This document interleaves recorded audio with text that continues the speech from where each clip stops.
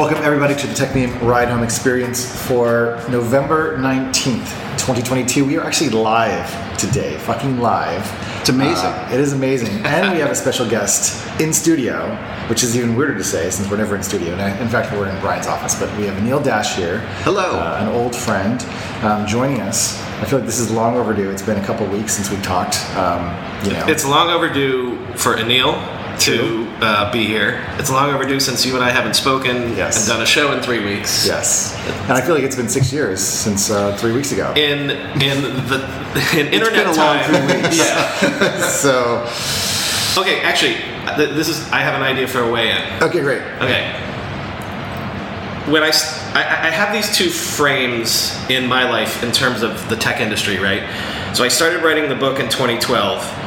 By the time it came out in 2018, when I started in 2012, people were like, oh, you're going to explain how the internet changed our lives. By the time it came out, 2018, it was... It already had. You're going to explain how it ruined our lives.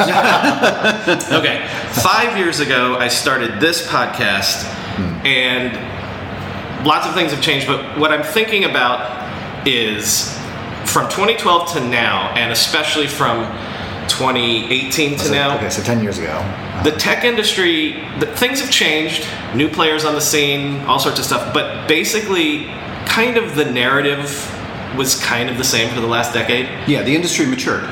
If I had told you a year ago today that by the end of this year, crypto would have blown up, the big tech companies would all be laying off people, the 10-year bull run of VC investing was good. And, oh, by the way, Twitter may or may not make it to the end of the year. On a knife's edge. It's weird how much of the narrative that the tech industry has been in for a decade, all of a sudden this year is chaos. Yeah, it's back up in the air. Yeah. Did I mention crypto was at its height a year ago right now? Yeah. So I think a year ago, I don't know. It was November. But if you'd have said 5 years ago that's going to happen in the next 5 years, yeah, I think 100% I would have said yes. And you know, not that I have some particular impressions. I mean, you both know this space as well as anybody, but I think it's untenable the path it's on, right? It's just sort of the sense of like, you know, too big to fail or whatever you want to call it. Like there's a part where you can only get so big and grasp so much, and also you can only push people so far. And this is an interesting thing because I think people want to map it to, you know, where they are on the political spectrum and all those kinds of things. But the interesting thing is no matter how you identify what you think of yourself as politically, you feel like they pushed you too far in the last 5 years. And that's a really interesting thing because take crypto, even the most pro-crypto folks were like, well, this is a reaction to big tech's overreach, right? Yeah. Right? And then the most anti-crypto folks were like, well, this is a reaction to big tech's overreach. So that's a really, like that to me was like very clear. I remember writing about it like 2016, 2017, like on Medium, which also feels like of that moment, and saying like, they're going to call this entire industry the new robber barons. And I remember saying that very distinctly, and I remember very distinctly people being like, you're out of your mind. And I wasn't the only one. Like I'm talking about this as a voice of like, not I'm claiming I knew this, but I think everybody who looked at the pattern was like, yeah, this is not a thing where you can keep pushing this hard, this fast, for this long without some pushback. Let me give you another one then, Chris. I'll tee you up. You've heard me say over the last 2 years that the whole generation of companies that were coming up when I started this show, they all went out the door. I'm talking about the Ubers, the Airbnbs, the whomever, and I said... So when you say out the door, you mean...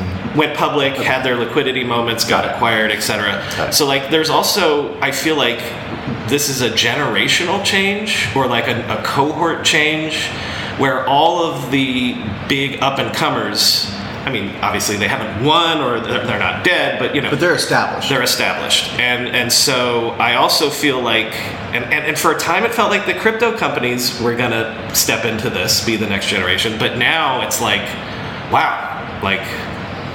Yeah, I mean, I think a couple things have happened. You know, one is that the pattern has been set in terms of what a tech success looks like. And so, especially from a VC, perspective, they tend to be pattern matchers and looking for things that they've seen before. So crypto, and I think SBF is such a great example of this, had all the trappings of the next proto Zuckerberg, and the difference was that the fundamentals weren't there, and the use cases weren't there for the technology, and the thing that it sought to replace. It is a different set of concerns and considerations than what Facebook actually offered the world, which was an entirely new way. I mean, for essentially, dogs to sniff each other's butts. And so the behavior, was there, but the mediums and the access to it wasn't. Whereas when you try to replace the financial industry with just digitization, you end up having to add all the controls that make the financial system trustworthy. And they explicitly rejected all those things. Yeah, it's in tension with the culture of what they were trying to build. Right. So the irony, and actually I would take some issue with what you said about crypto being kind of I think against the techno class or whatever. It was a response to the financialization in the financial market and the financial crash in 2008 that crypto was set up against. Yeah, except for the fact that they've been framing themselves as Web3 is going to right the wrongs. Sure, but I guess what I'm saying is it's both, right? So on the one hand, it was we feel screwed by the financial system that existed. Yeah.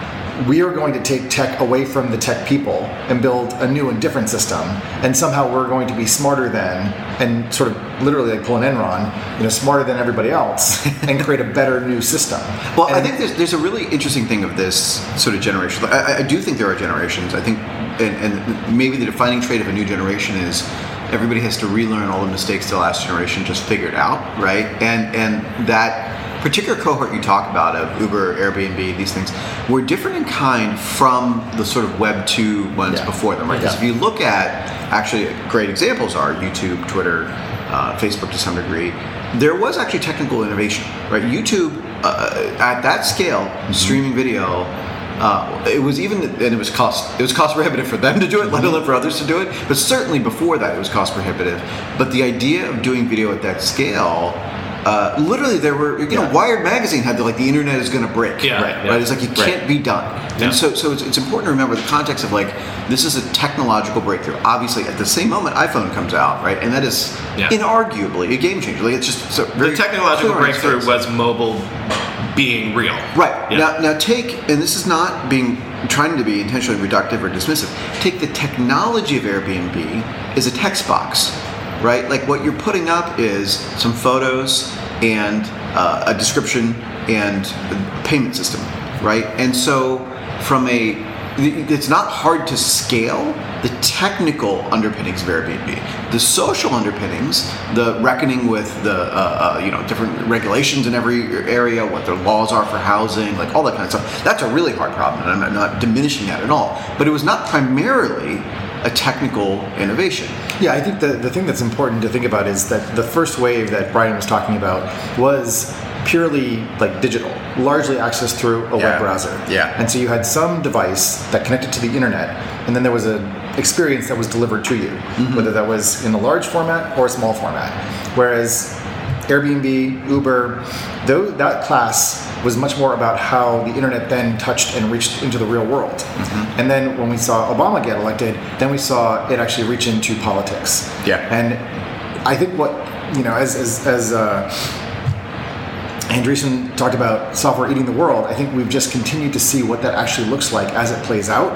And the financialization piece is the piece that has happened most recently that was, on the one hand, the most exciting because so many people were getting access to wealth and money that they'd never seen before. But then we suddenly realized not only how much of a house of cards that was, but how the previous system that had been set up over literally generations and hundreds of years had a number of sort of stopgaps in it, so that as you think about those, we have them in California where there's the highway, and then we have runaway vehicles, and then they have the pullover for big granite dumps, whatever. Crypto didn't have that. Crypto was just whatever. It's a free for all. It's totally libertarian. And as we've seen it crash, all those controls now suddenly make a lot more sense. So I want to challenge that narrative a little bit, because I see with Uber... I just want to say that you're talking about crypto in the past tense. I wanted to point that out. That is an interesting change. Go ahead. So I think there's a thing to look at with Uber, which is it is part of the same hyper-financialization pattern that we could ascribe to the market crash in 08, 09, but also... Sorry, I want to unpack that a little bit, because as you're saying hyper-financialization, I'm also thinking about capital and capitalization. And what I think is interesting also is to think about two effects of efficiency. One is the internet's ability to route over a network, and be robust. And that sort of capitalization in the sense that there's all this latent supply, which are vehicles that are not being used and potential drivers. And then there's the financialization, which is to exploit those resources for perhaps other people's benefit. Yeah. So this is where it goes. I think a lot of people bought into there are all these vehicles just sitting around. Clearly there are, right? But conflating that with the pool of labor of people who drive for a living was I think in retrospect a very intentional sleight of hand, right? These are two different things. Like there was a story that you were going to pick somebody up in the backseat of your car on the way to work, and these apps would be helping coordinate that. That is not what happened right from the beginning, right? And I think there's a big thing. So as we record this, say more about that. What do you mean? Well, I'll give you a concrete example. As we record this, we're in New York City. We're not too far from Jackson Heights, a neighborhood in Queens, predominantly South Asian and Chinese. About a third of families who live in that neighborhood get some of their household income from driving. A third, right? Mm-hmm. And so it's a fundamental. When you say driving, are you specifically talking about rideshare? Mostly. Well, if you go back 15 years, it was mostly taxis, and livery. Taxis. Well, delivery is right. Exactly. Yeah. So that was the landscape. Mm-hmm. And then what we had, and again, I can speak most specifically to New York. I think this happened in every place that Uber and Lyft went, but here in New York, the back of the bus would have an ad that said, make $5,000 a month driving for Uber, right? And that's aimed at a cab driver. That is not aimed at everybody else who's stuck in traffic.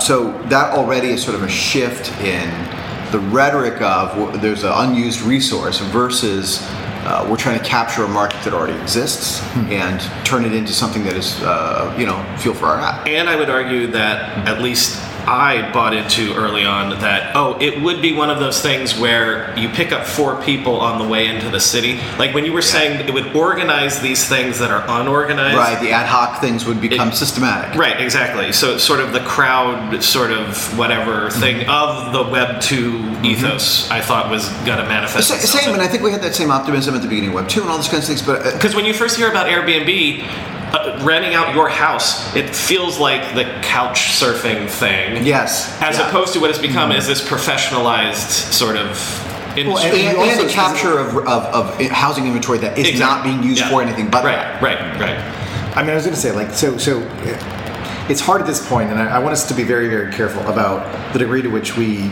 kind of move into, I don't want to say mis or disinformation or sort of ascribing too much intentionality when there wasn't any, because you're talking about this sort of, and as we're talking about it, this untapped market of cars that are just sort of lying dormant, which anybody can see. You walk down the street and they're just parked there. They're not being used. They're an underutilized resource. Then if you're talking about housing stock, it would be hard for me, although maybe some people had this impression at the time, for Airbnb to say, there's this amazing housing stock, which are the houses that people own, but they're just not always occupying them, so therefore we should turn those into quasi-hotels or proto-hotels, but not call them that, and do some regulatory arbitrage. Right. That feels far too kind of telling a story. It's a retroactive narrative. Yeah. No, I think that's right. And also, but I think there's. So I think that it's very important though, and I don't want to be either too Pollyannish or too optimistic or positive or techno-positive, but there was an opportunity that many of us did see where it seemed like we could actually make a lot of things more positive, more productive, and useful, and inclusive. But getting to in a way that they weren't before. Right. Getting to the what was the intent, which may or may not matter. Right. The impact probably matters even more than the intent. But one of the things is people who own multiple houses enough that they can rent one of them out are not trying to make a couple bucks on Airbnb. Right, so there was a mismatch of the rhetoric or the narrative of what would be real. By a couple bucks, you mean they wanted more than a couple bucks? No, they're I own a couple houses because I'm so rich. I own a couple houses. Okay, and so I'm not trying to do anything to merchandise one of my homes. Right, that's strangers as opposed to the room above the garage that maybe you rent out, which is the thing we imagined in our heads when we heard about it, right? And then to the point about Uber, why I point out those ads on the buses is. absolutely correct criticism of the taxi regime in New York was these immigrant families, from Bangladesh would have to get together, or wherever the families are from, pool their resources as a community, help somebody pay off, sign up for $1 million mortgage on a taxi medallion, and the whole community's in hock to this thing, and that guy, it's usually a guy, is going to go drive this thing and try and pay that off and pay back his community. And it is unfair, and it was limited, and it is a racket, and that's absolutely true. And he's like, okay, guaranteed $5,000 a month, I'm going to go and do it and sign up. And what we know now, retroactively, is Uber would game the algorithm to give that guy more rides in his first month, so he'd make $5,000, and be like, great. And then month 2, he's not making that. And they're like, oh, well, you just need to upgrade to Uber X. By the way, there's 3 or 4 cars you can choose from to do that. That's not a mortgage you can get on your own, because you already went all in on the medallion that you've got. But we'll give you the money. However, it'll come out of your money from Uber off the top, and we'll help you get that car. Right, and that is just company store, right? That is just like worker exploitation from a coal mine from 150 years ago. So let me reframe it again, because we've stumbled onto talking about 2 specific cases. Let me reframe in a different way about how it feels like there's a generational shift or turnover happening in tech right now. For 10 years, and you could argue going back to the 90s with a blip in between, a young kid coming out of college, engineer, whatever, she goes to the Valley, she goes to New York, you find a company that, you're hire number 10 or whatever, you work your ass off, and hopefully 8 years from now, This was the narrative we were told, and you would cash out and it'd be good. Coming out of college right now, you're looking at layoffs at all of the big companies, and, a third thing that my fund started last October when there were $50 million pre-seeds every day, coming across my transom. So you're a founder now, where for the last 5 years, all you had to do was have a decent idea and, be in the right place, have the right team. Yeah, know the right people. So reframing it in terms of that, the young people and the industry, things are different. 100%. All of a sudden than they've been for the last But I mean, isn't this also, and I agree with you, the reset has come largely because of macro conditions that have changed, and largely that the cost of capital and money now is much higher. And so I don't know what it was in the 2000s, the interest rate, but as the interest rate has increased, and as the cost of that capital has also increased, now capital has to become a lot more efficient. So in other words, there was a lot of money that was so inexpensive for VCs to get, and then put towards not great ideas, because the chance that any one of those not great ideas could turn into something amazing and then pay off all the rest is no longer the case or the condition. Well, I think it may be that way for the next 2 to 3 years. I think there's also the changing political winds, right? Because if we sort of carry through the Uber story, yes, this is true. Uber's never made money, right? It's never been profitable. Almost just did, but okay. Right. But sure. Thus far, right? But still on that weird EBITDA. Sure. Right. Yeah. It's not fully made up EBITDA, but it's community based. Well, it's not as bad as we work. Right. Exactly. Yeah. So we have that part, and yet if you're the investors who are on their cap table, they made a lot of money, and from a sort of policy standpoint, a regulatory standpoint, they were just front-running regulation, and sort of say if you get far enough ahead of regulation and you make a big enough bet, you can take a lot of wins off the table before the hammer comes down. Yeah. Arguably, the same thing happened in crypto. Like the crypto fund at Andreessen is the biggest returning fund that they've ever had in history, and arguably one of the biggest returning funds in the history of venture capital. Double their best fund that they had previously. And I don't think anybody's arguing they created a ton of value or a ton of great jobs for people. Right? And that is a circumstance where rightfully regulation comes in, policy comes in, political winds shift, and people feel like, hey, that's not fair, that's not the way things ought to work. Yeah. There ought to be some point where when you're getting this much wealth for yourself, you've created some value for society and done something that has this merit. And the mismatch there is the biggest reason that capital is more expensive right now. Because people can see it. Like even if you're not fluent in all the macroeconomic terms or whatever, you're like, hey, a lot of people got screwed, and those guys got real rich, and some large part of what they did may not even be legal within our current regulatory But I guess, so what I'm saying though is if there is an opportunity to take advantage of a system where money is very cheap, then people will find ways to serve themselves. And I think if you look at what happened with the pandemic and the amount of stimulus relief that was out there and the amount of fraud that was out there, the decision was made and the calculus was made and the risk was accepted that it made sense to get more money out there because of the fact that people were not working or they were staying at home or whatever it was. So to support people, just flood the money with this resource and we'll sort it out after the fact, which seems analogous or similar to what you're describing as happening in the VC world, where again, it was like, let's put a bunch of money out there and then the regulations come back afterwards to say, okay, well actually we had a bunch of new things that were developed and grown. And I guess my question is is it then your position, and I think it is a little bit important maybe for you to reveal what I feel like is sort of, maybe it would be useful to hear your, maybe it's condemnation of Uber in general, because I feel like you have such strong positions on it, and I want to separate Uber from the innovation of like rideshare and ride hailing, and the fact that the taxi industry was stagnant and corrupt. Absolutely. And so I'm not saying, I don't want to like make a clear judgment about Uber in absolute terms, but in terms of a technological innovation, live streaming video generally has enabled lots of other people to get online and to make a living and to do different things like that, whether it's OnlyFans or Twitch. Yep. And so Uber additionally has brought technology to bear to the market. I mean, there's a lot of wins, right? There is inarguably, black passengers in America having access to rides and cars they would not have access to hailing on the street, right? I mean, there are inarguable social goods.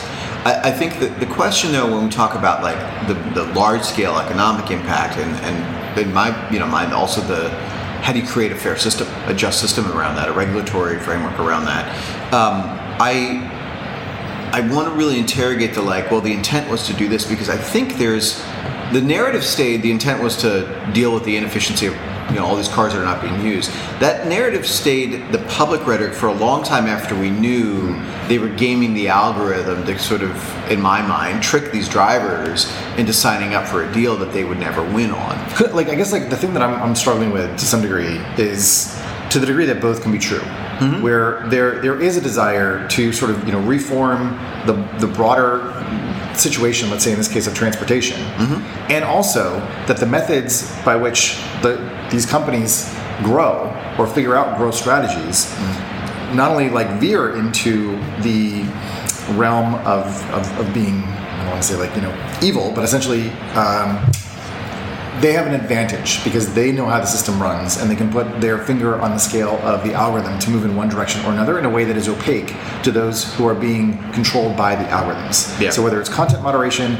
or whether it's who gets the Uber trip sent to their app, all of those things continue to be opaque to the people whose lives are ultimately controlled or manipulated by those systems. And that I guess there's a question as to what degree or how could regulation make some of those things more clear, and then how does that create a feedback loop that perhaps allows them to feel more enfranchised or more in control of how their lives actually unfold. I think a useful framing is to look at other models that have succeeded at scale, right? So if we imagine, if somebody had the idea for we ought to be able to share rides in 2004 or 5, Chris, you and I would have been there saying, let's make an open spec for listing car availability. They tried to do that in Austin. Right.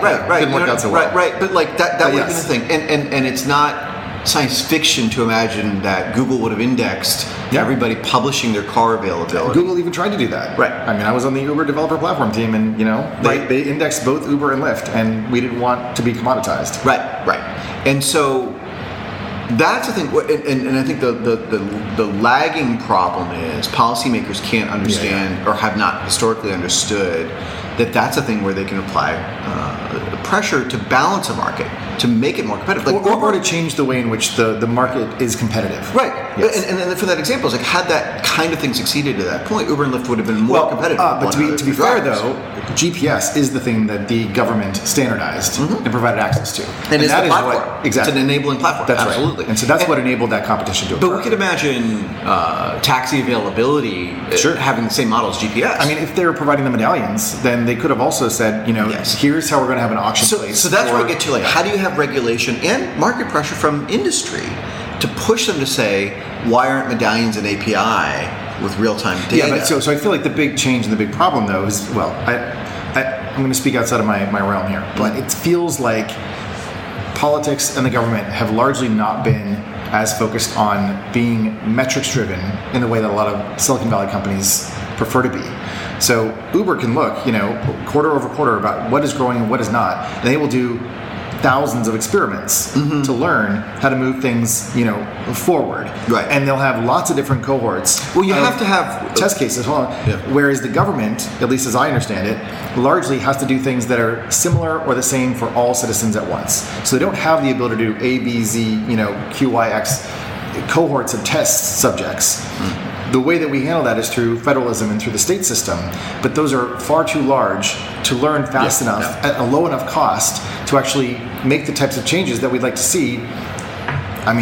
That we rely on companies to basically do instead. Yeah. So, at a literal level, there are A/B tests going on at federal and state and local governments, but it is not at the same degree and not to the same pervasiveness. Well, because there's also the privacy concerns from citizens against the government. Well, and I think there's sort of a couple related concerns. I think one is just the ability to do a series of variations and say, how is this digital service going to serve people?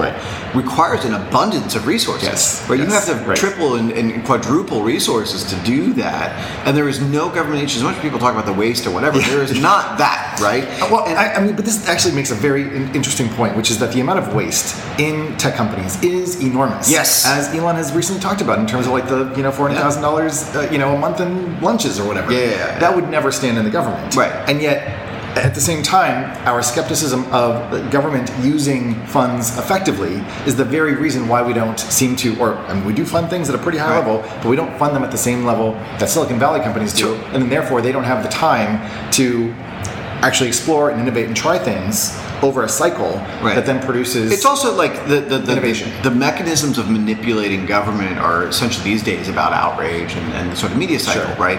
And we have there's an inside joke in our industry about messaging apps at Google, but but there is not widespread outrage of how could they have wasted, which they did, hundreds of millions of dollars over now the better part of 2 decades throwing systems away over and over and over, right? That is phenomenal waste on a scale that almost, except for the Pentagon, almost no federal agency has done, right? It is a world-class waste, right? like innovation, boundary-breaking waste. And so I think that's the thing where we're we don't have that lens. We're that's what it. You got to break some eggs. You got to make some mistakes. Fail. You got to fail often, right? And I'm just these are the same thing. And conversely, the successes where I look at the federal loan forgiveness website worked like a champ. You look at the USPS distribution of COVID tests, worked like a champ. Now I can quibble, we should have had more tests, we should have had more forgiveness, we should have all that kind of stuff. But in terms of could you go to the website, sign up, get it done? Maybe because they learned their lesson from the bad Obamacare rollout, and it's Well, and that was also procurement capture too, right? That wasn't there wasn't people that didn't know how to do it, because they ended up doing it with people they had. The bigger problem was you had to hire some people who were incompetent. I'm going to reframe to get into Twitter. Congratulations, boys. We've gone a half an hour and we've not spoken about Twitter yet. Yes! But the first half hour in 3 weeks. Before I do that, I don't want to cut off the conversation if you're not satisfied with its conclusion. I think we made the point, right? Yeah, I think the shape of the problem. Yeah. I think what your key point is that we're going through a reset. Yeah. And I think that's very important. And I think it's one we haven't seen since 2002. Right. And it's very few of us that were there for that and still have a voice. Because even that famous memo, batten down the hatches or whatever they said in 2008, sky is falling. It didn't actually happen to tech in the sense that there were layoffs, investments didn't happen that could have happened. But somebody come out of a top school still applied at Google. Exactly. 100%. Okay, so my last framing of this in the list of things. I will say, sorry, one more thing. You said that it hasn't been this way since 2002, and I got into the tech world really in 2004. So in terms of when we think about cultural generations, usually a generation is 30 years. It could be that in the tech world it's actually 10 years. I'd say it's 5. Seriously. I think I don't know about generations, but there is, to me, very clearly a 10-year cycle. Yeah, I mean, I think if the you 10-year look cycle. at that sort of like Yeah. how lessons are learned and cohorts of people who they identify with, Yeah. I think there's a very strong Cohorts is difference. probably the better word than generations, I think. And what I remember in 2002 was, and it's funny because like these sound like ancient. You're talking about AOL and Yahoo and these things, but like being somebody that like remembers that era, people stopped saying that's where I'm going to go. Like they retreated from Silicon Valley is the future and tech is where we're going to make our money. They were like, that is dead. Yeah. For people who were, dismissive, but I think that's what I'm saying there. Like casuals. When I think about generations, I think about how long it takes to sort of, have forgotten everything that happened in the last cycle. The complete lack of knowledge of the generation. So that's why when I say like I was arriving to Silicon Valley in 2004, and it was like, oh, everyone is left. Like they think this is a ghost town. Like this is not the future. It's hard to overstate how dead it was in 2002, and even as late as 2004, when I remember you arriving on the scene. I think that part was like people were telling their kids, "Don't go do that." Yes, right. And it's it was the hard, contrarian thing to do. Yeah, it's very hard for people to imagine, and also for me being like one of the nerds on the inside, we were celebrating. Oh, the suits are leaving. The Wall Street types are leaving. Now it's just left to us nerds. Yeah, so that's why, like, if crypto is over and the suits are leaving again, and the money is leaving again, for sure. Then hey, listen. Only the pure-hearted. When Chris Messina got to Silicon Valley in 2004, he thought it was dead. When Mark Andreessen got to Silicon Valley in 1993, he famously thought he had missed it because the PC boom was over. Okay. So in my framework of things, the narrative changing. Yes. Let's talk about the Elon Musk as the great business genius. And I'm not framing it that way because I'm about to argue that, oh my God, he's blowing up Twitter. Maybe we'll get there, some of us. I don't know. But that's a narrative that has existed and was extremely strong even 4 years ago. And now, say what you want about all, but like, it doesn't seem like from the beginning of, hey, I'm going to buy this company, to overpaying, to trying to get out of it, to now, it doesn't look like there was a plan. The genius of Elon Musk as the greatest businessman of his generation, is that blown up?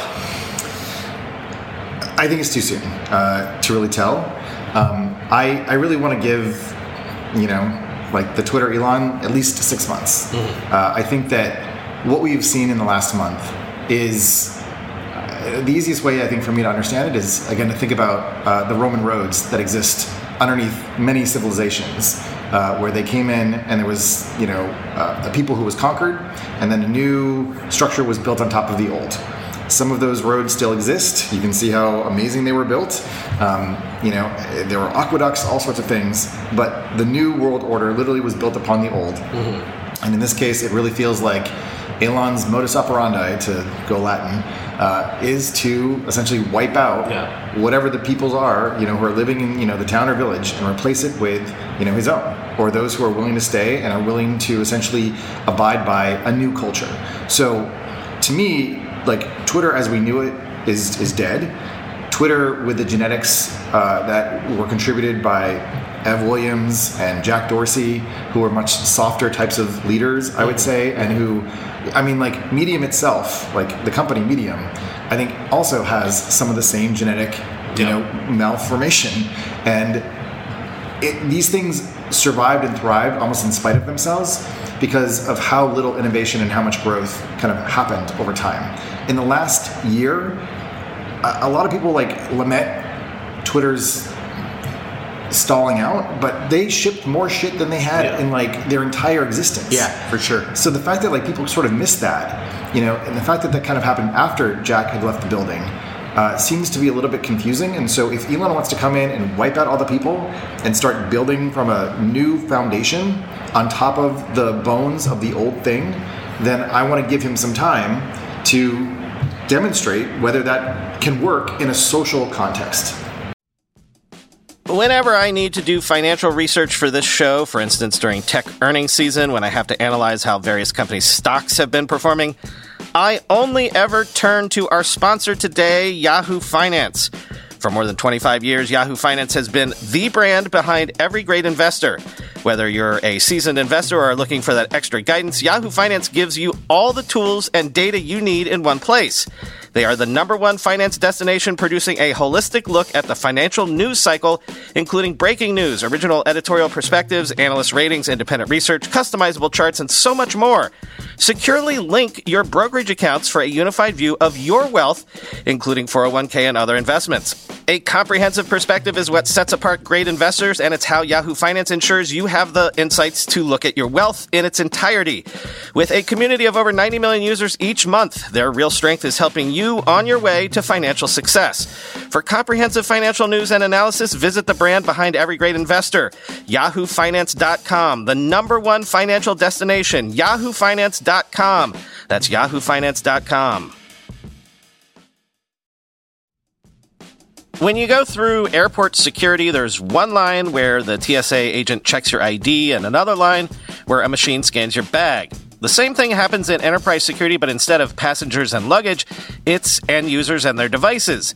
These days, most companies are pretty good at the first part of the equation where they check user identity, but user devices can roll right through authentication without getting inspected at all. In fact, 47% of companies allow unmanaged, untrusted devices to access their data.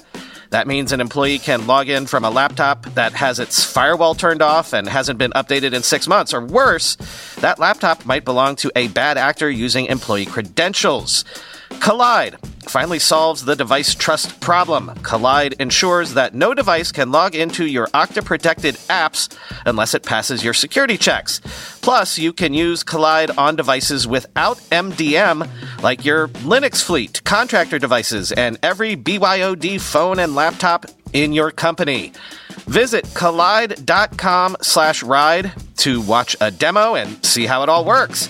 That's KOLIDE.com/ride, kolide.com/ride.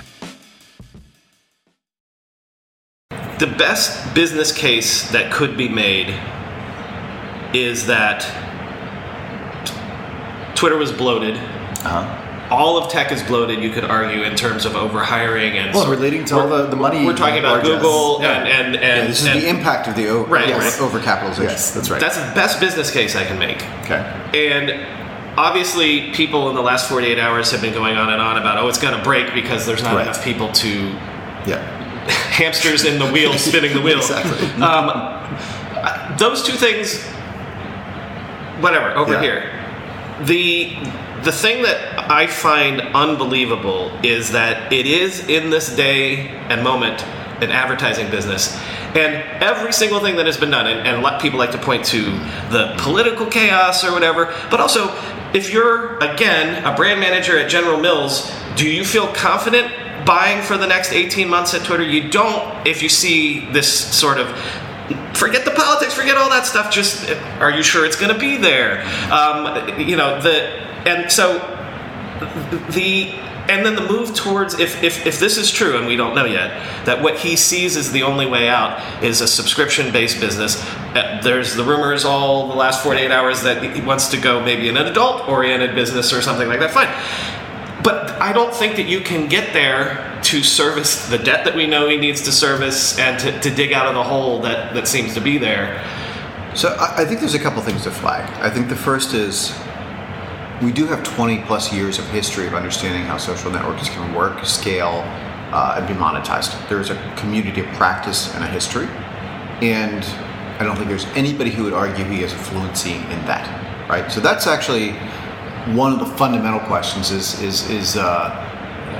he is part of a cohort that believe lack of credentials is your credential, right? And so I'm sure there are disciplines, again, the ones that, to your point, that are bloated, overbuilt, or have too much legacy, whatever, in which coming in with the brave new, fresh new thought is good.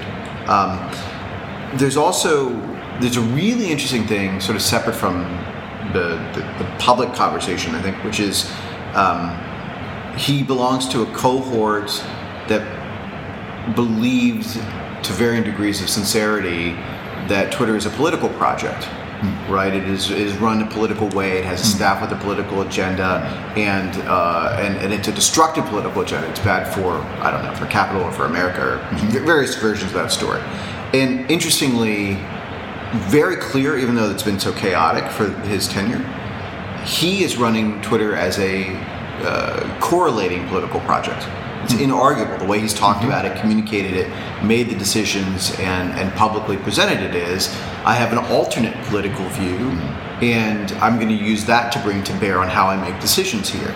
That's new, actually, right? And it is actually a start. I would just push back a little bit, because Jack was very supportive of a very broad, he at least showed and I think spoke to a set of concerns from a set of people that previously weren't really in the room or in the minds of leaders for a lot of Silicon Valley tech companies, like non-white dudes, basically. Yeah, well, there was a point, I think, where he did that. Yeah. But also we know that he did conspire with Musk to make the transaction happen in direct contradiction to what he told his workers, which is, to me, I'm just saying, indicates a shift in terms of sure. There was a point where that was true. Yeah. I absolutely agree. Yeah. So I think that was in the tea leaves, sort of beforehand. But I think actually it's a good point, because there was the point where Jack was talking about going to live in Africa for a year. Yes, right. And the response from the investor class was, we will destroy your company. Right. And so I guess he took a lesson from that. I have a new theory that's developing that what you said about this is a political project, and I also believe that that's true for some of his investors as well, to the degree that I'm not sure that for Elon and some of these investors, either outcome is good. Like if they turn Twitter into their dream of what they think it should be, as a social network, as a platform, or if it fails trying to be that, then they have blown up something that they thought was corrosive and negative. That's right. They blew up they blew up the enemy encampment at the worst case, and at the best case, they turned the enemy encampment into their new castle. Right. And I think the line I would draw, I think, is very similar. As you look at, if you go back 10 or certainly 20 years.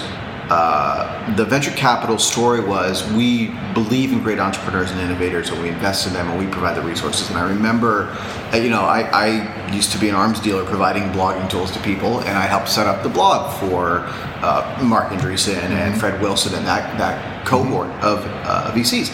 And the narrative they were very strong about, and this was a reaction to the .com era, was, we empower founders. This is why we ended up with the dual class shareholders, all that other stuff that happened. And you're the genius. Well, started with Google. Yeah. And it was actually a contrast to what had come before. And so there was a really, really strong sense of, we're just, shucks, you're geniuses. We're just the people who cut the checks, and we want to see you thrive.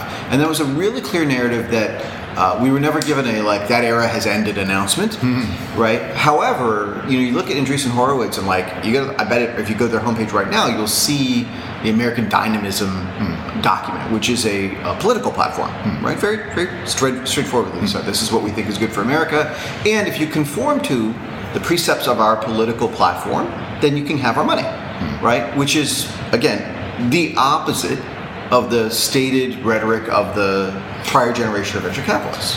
Have you noticed that the rhetoric among, I think Elon himself, although I haven't been following that closely, but definitely people that are cheering Elon on, which I want to be clear, I'm not saying I'm not cheering Elon on, but the people that are standing up vociferously to defend him over the last 48 hours have almost taken the tack of, great, he is destroying the bloated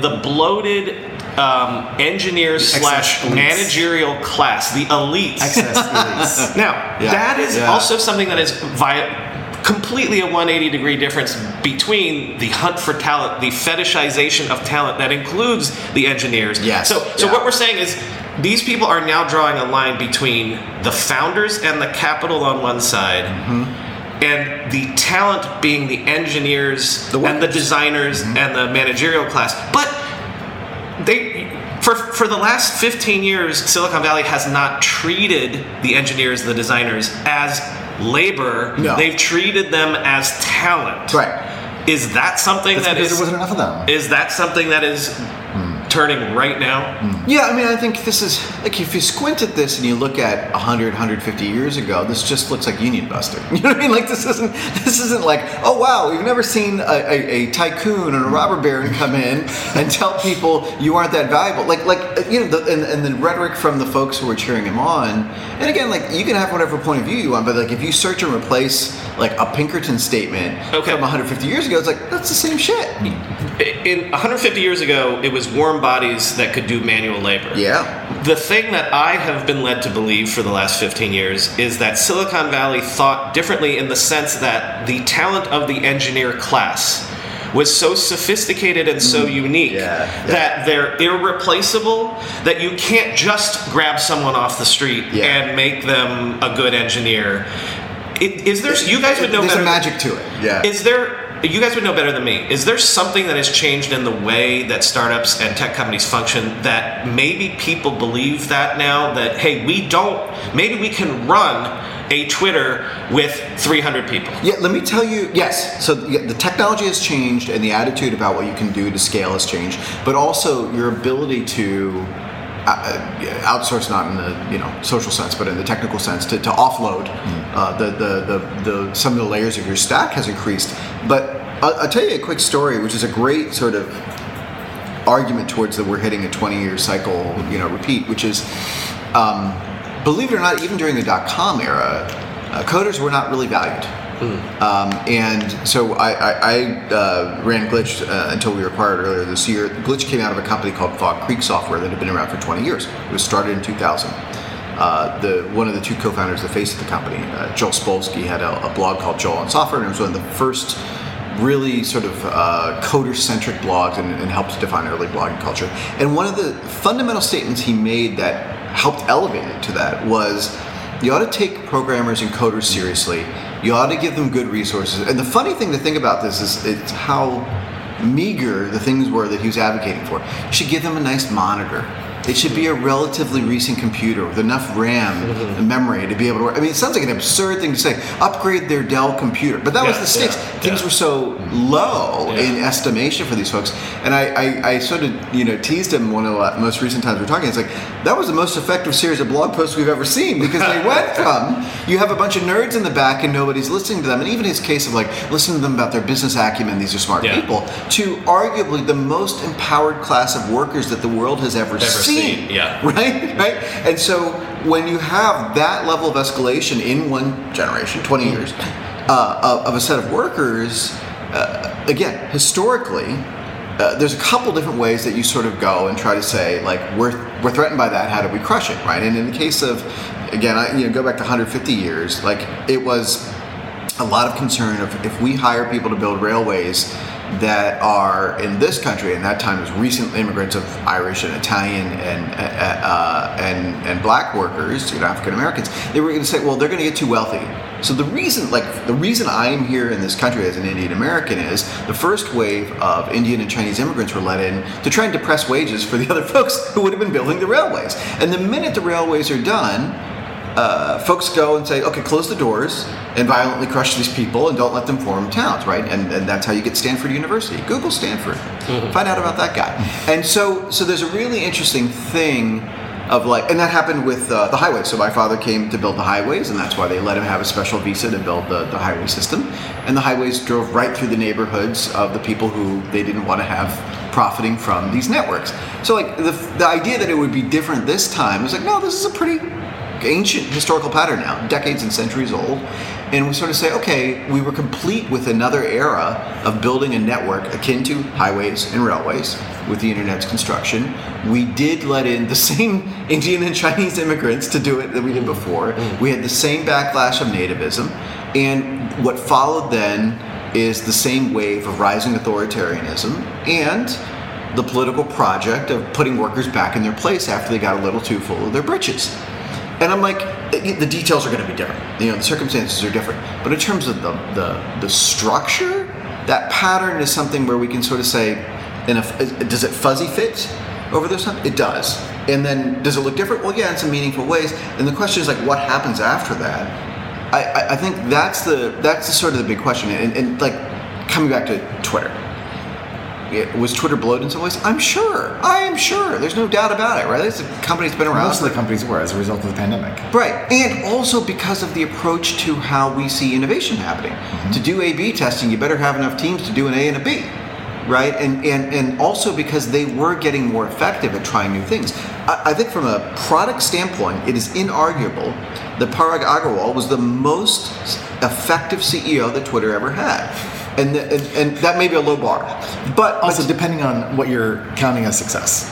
well, here's an example, right? At the moment when the Silicon Valley conventional wisdom was Clubhouse is the next big thing, Twitter pivots from doing Fleets, which was sort of middling and not really succeeding, to doing Spaces and wins Yeah. the space, crushes even like with all of Andreessen's firepower, where they have, they're getting their families involved and come start a stream. Would that be like Kayvon though? I mean, like kind of unleashing his ability to like ship? You can describe credit to all kinds of people, but I mean, if we're going to assign blame to CEOs, then we're going to assign credit to them too. Yeah. And sort of say, even if all that Parag does get out of the way to let Kayvon succeed, It would be interesting for some listener to go back. Remember the day that I first said we can no longer make fun of Twitter not shipping product?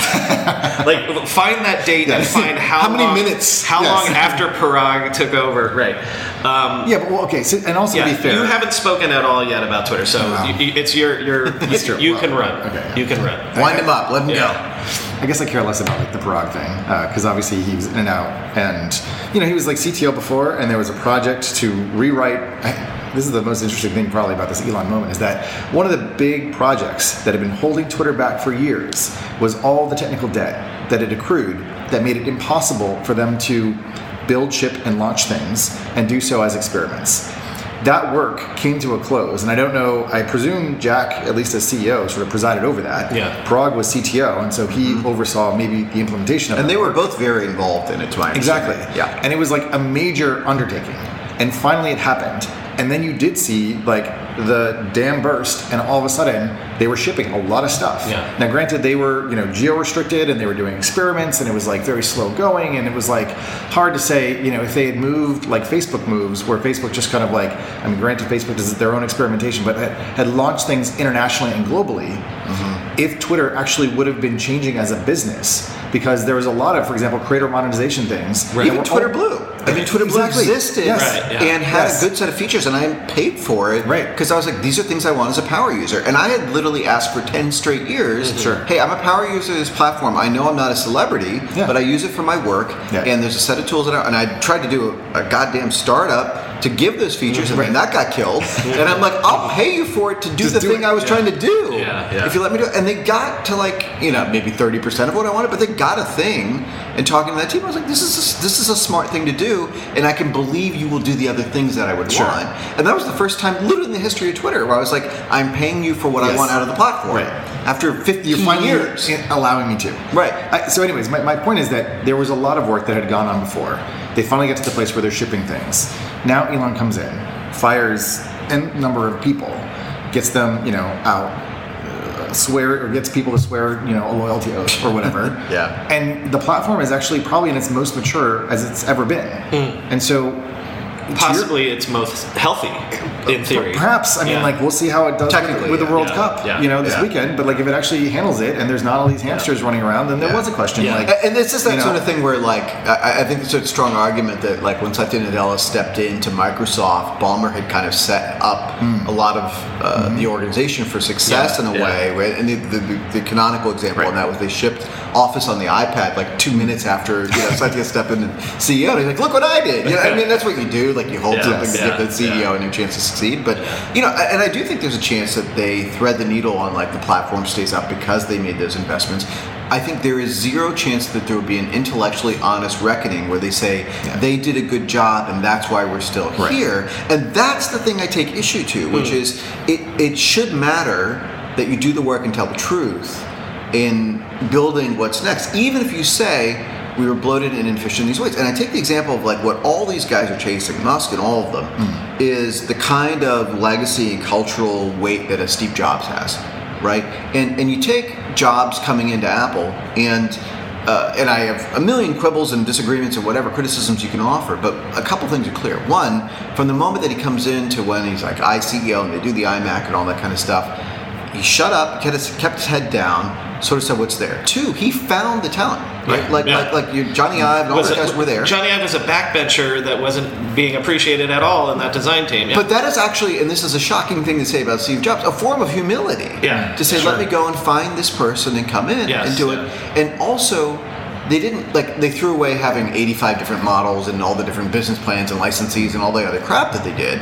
But in terms of the tech, they were able to do it with what they had. They didn't have to be we gotta, they didn't rewrite the OS immediately. They did that over but time. there's all those famous stories of the 4-quadrant, and we're only going to do these 4 things. We're going to simplify our product. Clarity of vision. They did do layoffs. They did those things. But the how matters because the aspiration of this industry is that there is a rationality and a logic to it because it is software, because it is technology. I'm sorry, when you say the how, what part of the how are you talking to? Well, the how of how you...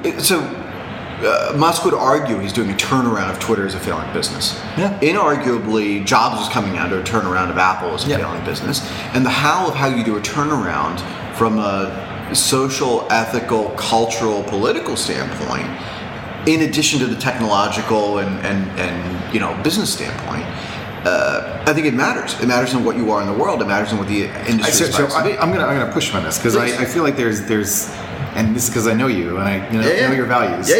I don't know. I'm glad you do. Yeah. The thing that I'm struggling with is I don't know if there's another way in terms of what Musk is doing. I know, Kara Swisher is not happy with him, and a lot of us are disappointed in the way in which he's treating people, but I have not really seen a sort of softer, gentler way to gut a company and turn it into a pirate company. And that's what Jobs did before, and that is what Musk is doing now, and Musk has done a couple times. And that approach is almost necessary to send a very clear signal and a message. And it's not like he's killing people. You go, and then I'll push back. Yeah, I think really quickly. Well, let me finish my point. Yeah. Because the decision to come in and, like you said, to simplify what Apple was doing to a very small surface area of products, to allow teams to just focus on solving important and necessary and crucial, if not essential, problems to define what Apple would become, feels similar to the thing that Twitter now needs to do, which is that Twitter not only had become bloated in terms of people and processes, and they couldn't ship things and what have you, but in terms of what Twitter actually is, I don't know or believe that Parag actually has an opinion. He's a manager, and he's someone who will sort of put processes in place, but in terms of at least what it seems to be that Elon has, whether we agree with it or not, is for Twitter 2.0, it is a set of things, and it is many more things that it is not. Yeah, so I disagree. And I think there's a couple reasons why. I think the first is I can fully buy into the idea that Twitter or any company that is similarly mature and been around for a while could use a simplification on the scale of what Apple did when it went back to the 4-quadrant product model.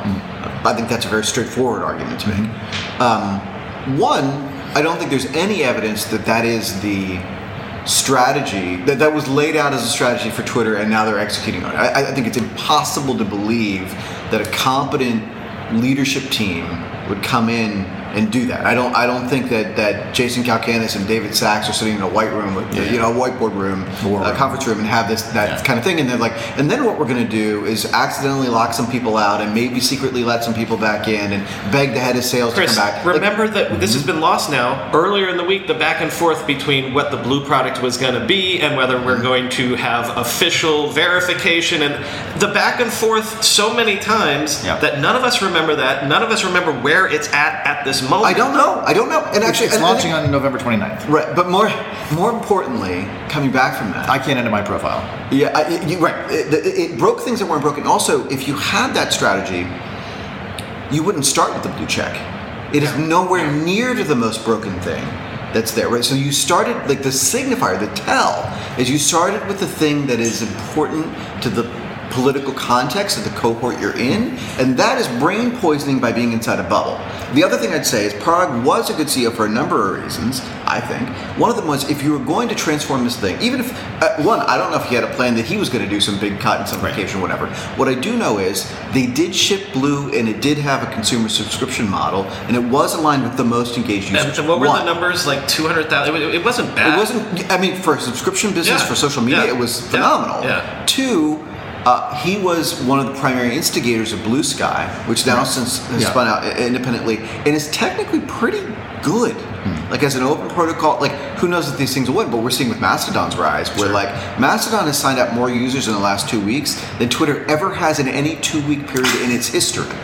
Right? Now who knows if they'll stay and whether the experience is right, all those kinds of things, like all the caveats are there. But it is inarguable. It's hard to get people to download an app and sign up for it with 0 paid installs and be ahead of Facebook Messenger in Apple's App Store, and even though there's 10 different clients and none of them are very good. Especially if an app like Mastodon is as difficult as it is. That's right. Like the experience is kind of crap. So I come back to like, and if you're going to start from first principles and build an activity pub style protocol for something like Mastodon, it would look a lot like Blue Sky. And again, Chris, you and I have spent more time tilting at this windmill than most folks in the world, and you're like, that's not bad, and that's the highest praise you can offer. That's not shitty, not right?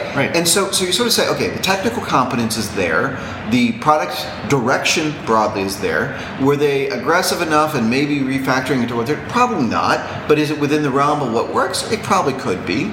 And so you sort of say it is a non-radical version of evolving into that org. Now, could they have put pressure as a board and said you should move more quickly? Absolutely.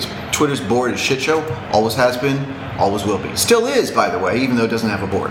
And so I think that's the thing I'd sort of say is like, I don't believe it. I don't believe it is this, I'm coming in to simplify things like Jobs did when he went back to Apple. Hold on. Because you wouldn't start with the blue check. Let me clarify. Like, I think the blue check is symbolic. And it is a thing that at least if you want to fuck up a lot of people's experience, it's going to tweak a lot of people and get them to pay attention and to focus. And so, like, I don't want to give him too much credit, and I recognize that it may sound like I am. However, one, it seems like the plan is to come in and like clear the deck. He bought this thing for $44 billion. He can do whatever the fuck he wants with it. It's like a car dealership, and he could, decide to sell tanks, whatever. Like, it's his now. He bought it. He can break it. So, as a first principles concept, start there. Then second, he's like, okay, let's see how fast I can actually like ship and deploy something. So let's do the blue check. I don't really like.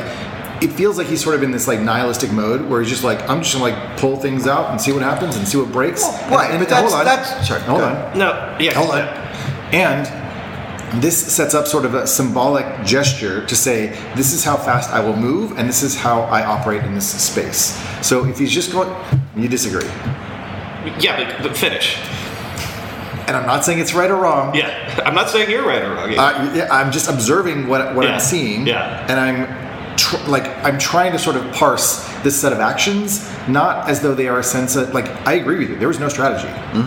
However, the behavior is setting a tone for how things will change. And what I don't know, if I were to go back to when Jobs came back, is how he treated people or what he said or how he got people to get out of whatever the John Scully mindset was that was causing them to behave in the way that was leading to Apple like slide sideways and to miss the opportunity. So at least in terms of coming in and like, throwing up the desk chairs and the table and making a big fucking mess and saying, all right guys, all the Legos are on the ground. What do we want to build? That tweet storm that I read on the show yesterday, the guy said, well, give us a roadmap, give us a plan, and none of that has been communicated. Correct. Okay. I come back to what I said when we started this conversation on Twitter, which is I'm coming at it from the business angle. And if I'm a bank that has given him this debt, if I'm one of the investors that ponied up to do the second half of this deal, all I care about is making Twitter a business that makes money, right? And yes, cutting some of the fat, including people, is something you would do. But not like this. The first thing you would do, the only way that this is going to work, okay, let's set aside the bots, let's set aside the harassment, all terrible things. Why was Twitter failing? Because it wasn't making money at the level that it should have, given what it is. It's important. Given its cultural importance. Especially as an advertising business. If you really cared about earning back that $44 billion, the thing to do is to make Twitter make money better. I don't now. You could have said, like, what's the best advertising product in the world that we could make? TikTok. Okay, but this is my point. This is my point. I don't see. I can see the argument that some of these things and some of this, like we got to get hardcore, is a way to get there. But he's not telling anyone, including the advertisers, that he needs to keep on board to get to there, to get the runway to get to there. He's not telling the people that he is trying to get to stay on the team to allow him to build the products to get to there. Right? Yeah, I mean, like if I came in and had the same landscape and the same mandate, first thing I do is like, there's only 4 or 5 really big ad agencies left, right? And you can call them, if you're the richest guy in the world, you can call them, and you can say, what would it take for you to make the biggest commit you've ever made to digital media purchasing?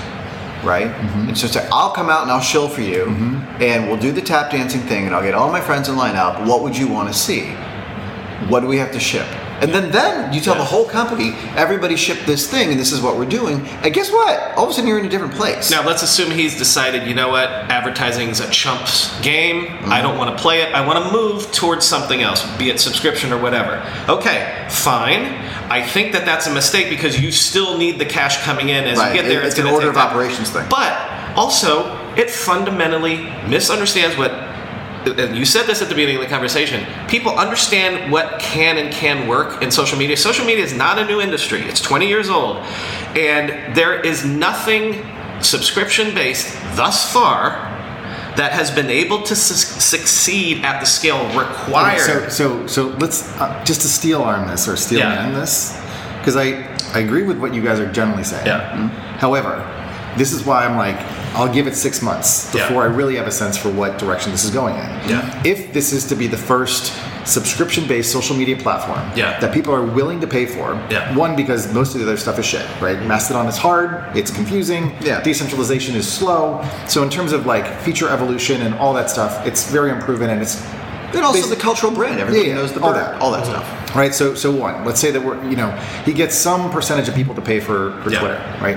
Now, if you think about what value iOS and iPhone, et cetera, devices and those customers have, being in the App Store, the fact that Apple is moving into advertising, et cetera, there is a premium, which I imagine you might be able to get for your ads if you are selling your ads to people who are already confirmed or paid or have some verification, right? So that now this is actually a more valuable cohort than other platforms that don't have verification or don't require payment. Okay, so that's one thing.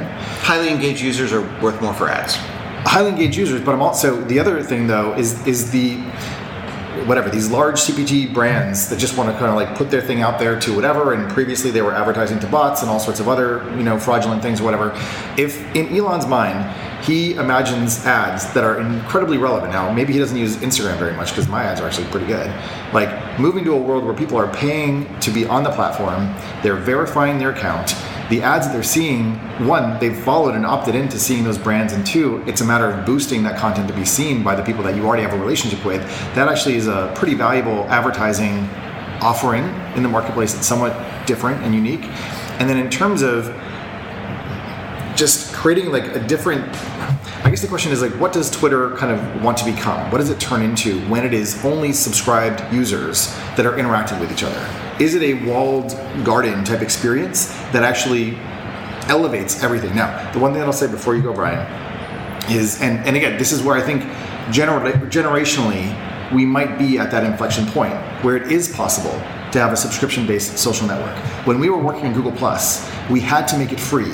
Because and this is actually, I think, one of the big reasons why we failed, was that every time we would do designs, we'd bring it into the execs, and they would be looking at it at these enormous monitors and displays that were fucking gorgeous in 4K that most of the people who were using Google Plus around the world and in India and everywhere else, they did not have. So our product sucked when it got to mobile, whereas exactly at that moment, Facebook was in lockdown mode, building Facebook for mobile, that became the next big computing platform because they were focused on less well-off, poor users, frankly. So if Twitter loses the poor user faction, I don't know what that actually ultimately means for advertising into the platform, because that is where a lot of activity and engagement actually comes from. Let's be real for a minute. Most guys would wear a t-shirt every day of their lives if they could. The problem is that most t-shirts are not acceptable to wear at work or out on a hot date night. But today's sponsor, Cuts, has finally changed that. Cuts t-shirts are such high quality, wrinkle-free, and so buttery soft that you can look like you're dressing up even when you're dressing down. Yeah, you heard that. Wrinkle-free. You never have to substitute comfort for fashion ever again. If you see me in a t-shirt, it's likely one from Cuts. I'm also a huge fan of their AO 5-pocket pants. The right sort of step up from jeans without going all the way into dress pants, like literally my ideal Venn diagram of professional looking but comfortable feeling.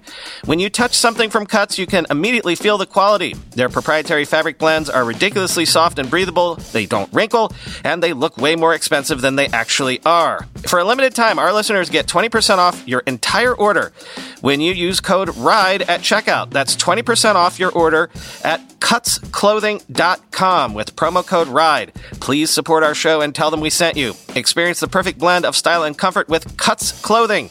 Cutsclothing.com, promo code RIDE for 20% off. We all know there are things in life that you have to compromise on, but when it comes to your health, there is no compromise. So don't go back to that one doctor who uses your appointment to catch up on the latest headlines, their family group chat, their crossword puzzles, just because they're available right now or they take your slightly sketchy insurance.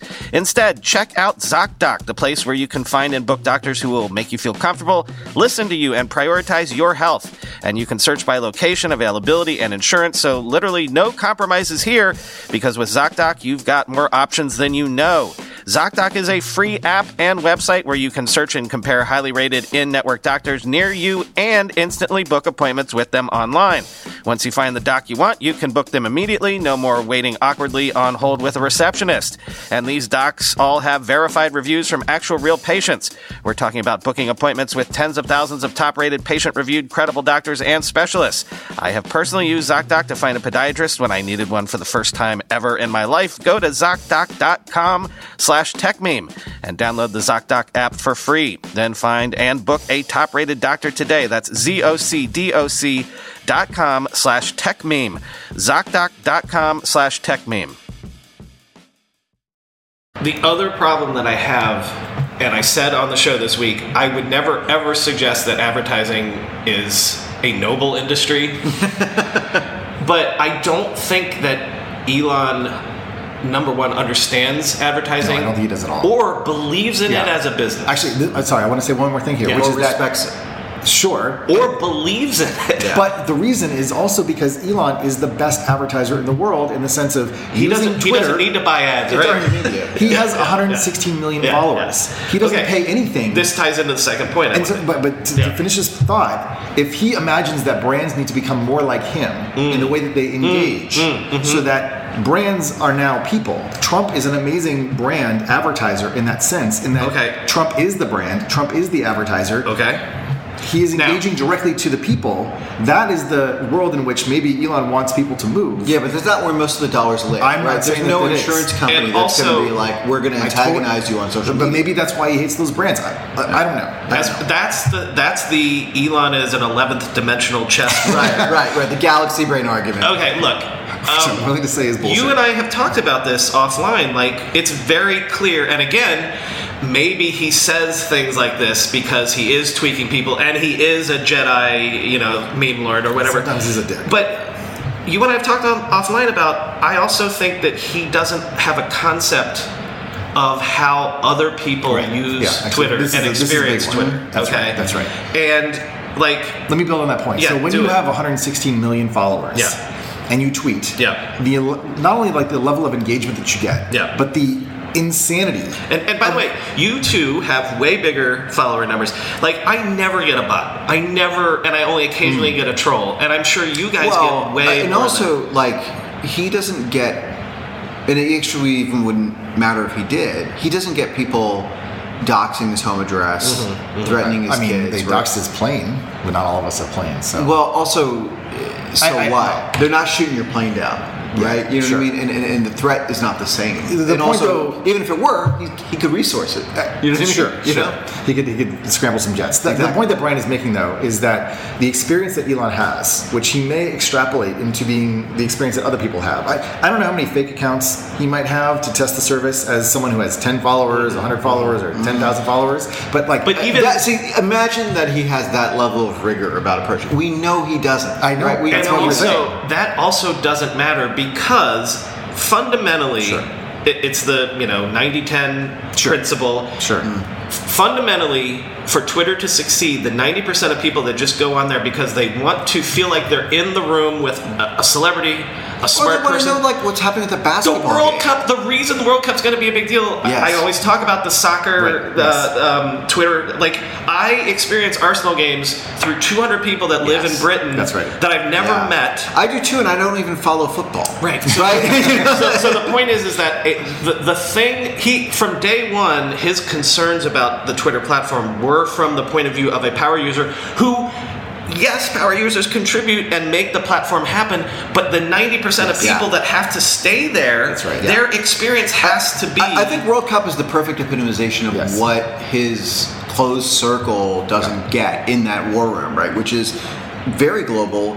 80% of Twitter users are outside of North America, outside of US, I think, That's right? insane. And it is ordinary people cheering on their team, just like it's ordinary people watching an award show, just like Right. it's ordinary people doing all The these Oscars, things. Right? yes, and, exactly. and like, Yes. and I say too, we're like, I have a disproportionately large network considering I'm not a famous person, but what I get a glimpse of both because I try to use it like everybody else uses it, where I'm like, I'm talking about the stuff I like, but I'm mostly reading, not posting. I'm browsing trending topics. The trending topics had been until very recently pretty good, right? So I would get, oh, this is a musician that I like, and I'm seeing them in trending, and I know everybody's not because they're not that popular, but I'm going to see this thing, and that's really good.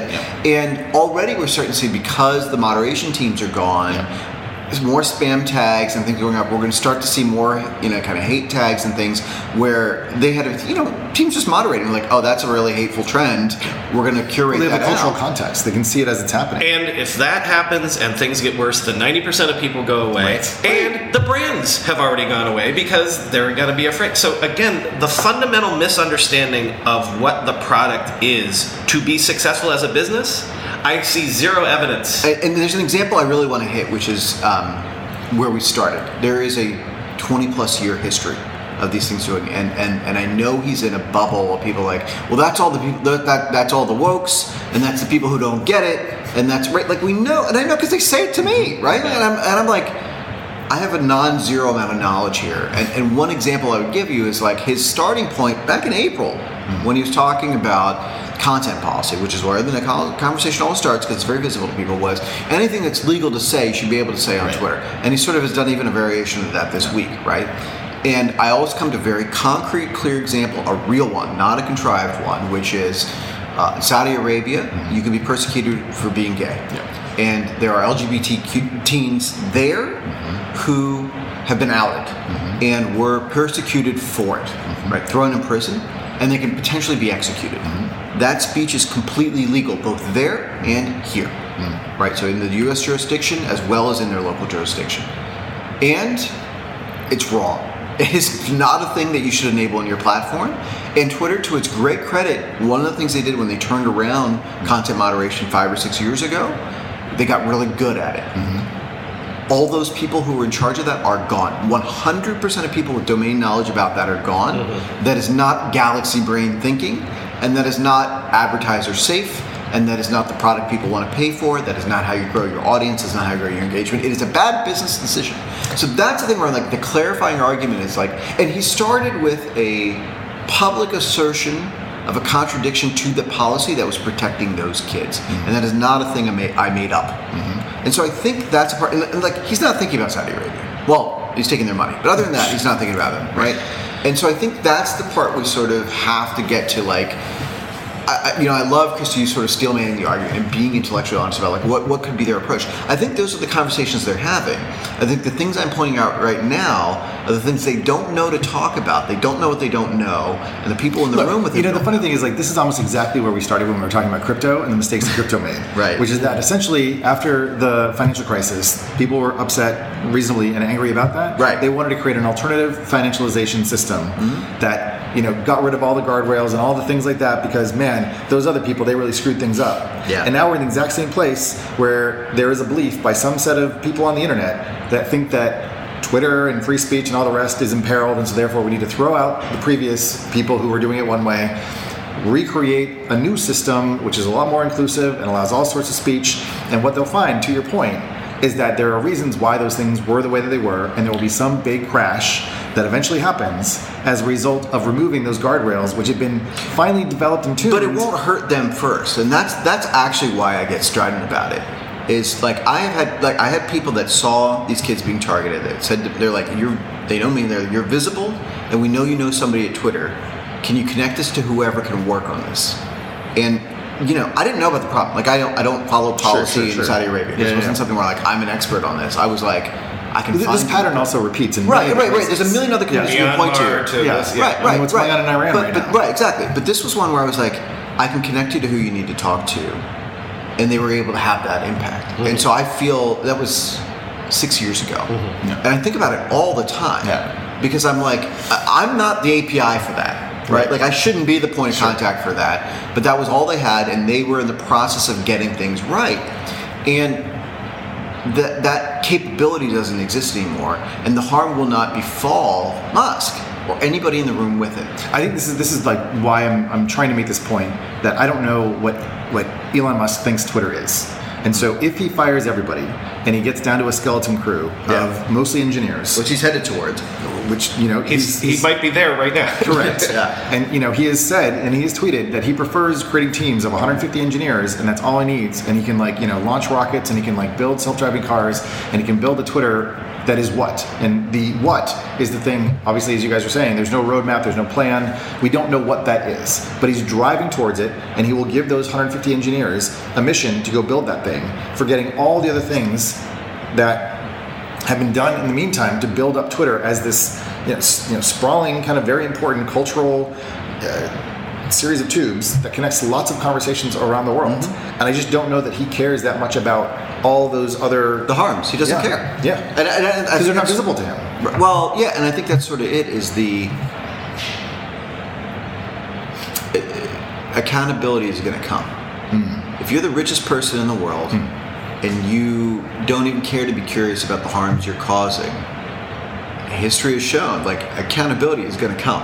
I just I'm his best friend in the world right now, right? I don't think he thinks so, and I'm like, but see, the problem is that he wants to move fast. He wants to feel the bleed of being on the edge of something and creating something whole cloth that is new that didn't exist before. Yeah. And the problem is that as you're bringing these things up, it creates these vagaries. Yeah. These gray areas, complexities of the real world. I mean, this is, I think you sent me the tweet about clocks and clouds, and it's very well stated. This is a cloud problem, and he wants to engineer the shit out of this clock.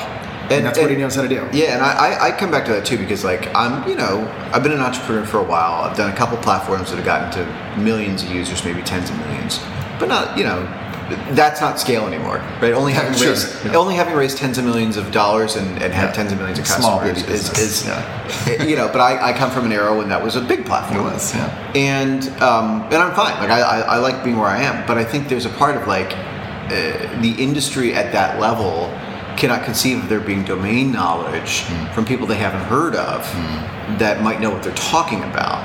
And so there's a big part of this is about, who's really in charge here, and where is this power dynamic? And those of us who think maybe devolve some power to your workers and to the people on your platform and share with them agency and building what you're building is not a radical concept. I am not a radical. I think that's one of the things I always come back to. Is I am a middle-aged dad who's been in the industry for 100 years. I have gray hair in my beard. I have done a bunch of companies. I've raised money. I'm not a radical. I'm a really moderate person. And if you say these basic things, you ought to take care of your workers. You ought to consider the harms about the platform you're building. The industry leaders, the tycoons, have radicalized themselves so much that you're seen as an extremist for saying these basic things that are middle of the road and always were, and are globally middle of the road too. And I think that's the thing that is the big takeaway. Twitter, whatever, it survives, it doesn't. We'll muddle through either way. But the fact that this handful of people have so radicalized themselves at the top to where I haven't changed, in that regard in 20 years. And now all of a sudden I'm an extremist for saying the same shit I was saying 20 years ago. I just but when we go back to the purchase price of this thing and how Twitter was losing money, I guess the thing that I Twitter struggle was making money. I mean, not consistently and reliably, and not. But it has the ability to make money. Yeah. I'm saying something a little bit different, which Yeah. is, at that purchase price, which was an inflated purchase price. Oh, for sure. Yeah. And Brian, as you've been saying, how does this thing end up making the right amount of money that it should be able to make? It can't. It can't. The math doesn't work. Are you saying? So sorry, you're saying that there is a ceiling to how much money Twitter could ever make? Yes. The only way. He bought at the top of a platform Okay, that and in inherently fact- has this monetization. The only way he can win is if 5 years from now they can take it public again at Right. above $100 Correct. billion valuation. Correct. Okay. Yes. I'm going to transition because Sure. we gotta shift All right. gears to bring this conversation down. But Please. let me say this: if he does that, hats off to him, because as I said on the show this week, Yep. if Twitter dies, my job is infinitely harder. As is I many am people's. rooting for Twitter to It's win. a huge cultural loss. I'm rooting Yeah. for him to succeed. Hats off to him if he does it. I'll eat my hat. I'm rooting for Twitter to succeed. I Right. want what it is culturally to the many communities it serves to persist. Well, the function of Twitter is incredibly yeah. Okay, this is Yeah. my gear shift. I have two people with incredible knowledge in this domain. And I've said to you obliquely a couple times over the last couple weeks, but Yes. and I haven't said on the show a lot, but why can't someone just do a straight Twitter clone right now? And you're going to give me all the reasons why this is impossible. Yeah. But there is, again, let me get to my Arsenal podcasts and all my soccer podcasts. All they talked about this week before the World Cup was they also talked about, shit, are we going to have to find an alternative to Twitter? There is a hunger. Yeah. And not just Every for time I've political talked to reasons. civilians in the last 3 weeks, they've asked me about this. Where do I go? Yeah. Why can you not just spin up an exact Twitter clone that does everything that Twitter did, say, 2 months ago? And why couldn't that succeed? You can, and people are, and it's a hard problem. And there's a couple reasons why. The first thing to start with, think about when you signed up for Instagram. Did you go to the App Store, search for photo sharing app, and then evaluate all the available apps based on which had the best filters? Or did you sign up for whether one of your friends were? Actually, I kind of did, but that's another story, and I know Chris did. So we know you're an anti-indicator. Yeah. Yes. But the other billion Other people, yes, right. the other billion people who showed up were like, that's where my friends are, or family, or whatever. Right. And so this is the challenge of making the not the Twitter killer, the Twitter successor. There's a set of criteria. So first is like technologically, you do it. I actually think it's easier than ever, right? And this is a little bit talking my book. I mean, literally, I feel like 5 or 10 people have already done it. Yeah. I mean, exactly. Like I work at Fastly, and it's an edge platform, and I'm like, I could see people putting together. Well, because like a lot of the hard problems of when Twitter was created 15 years ago, it's like global distribution and real-time communication.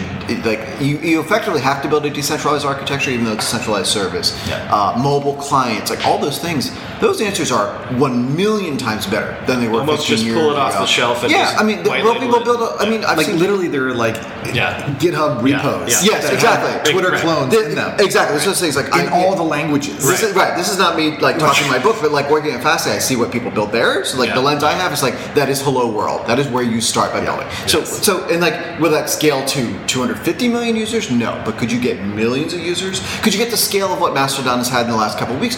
100%. Yeah. 100%. You could do that with off the shelf stuff. And like your mobile app wouldn't be as polished, but it'd be pretty good. And also, maybe you pick green instead of blue, right? But like the trade dress wouldn't be the same. But could you duplicate the experience? Yes. Now, there's a couple things.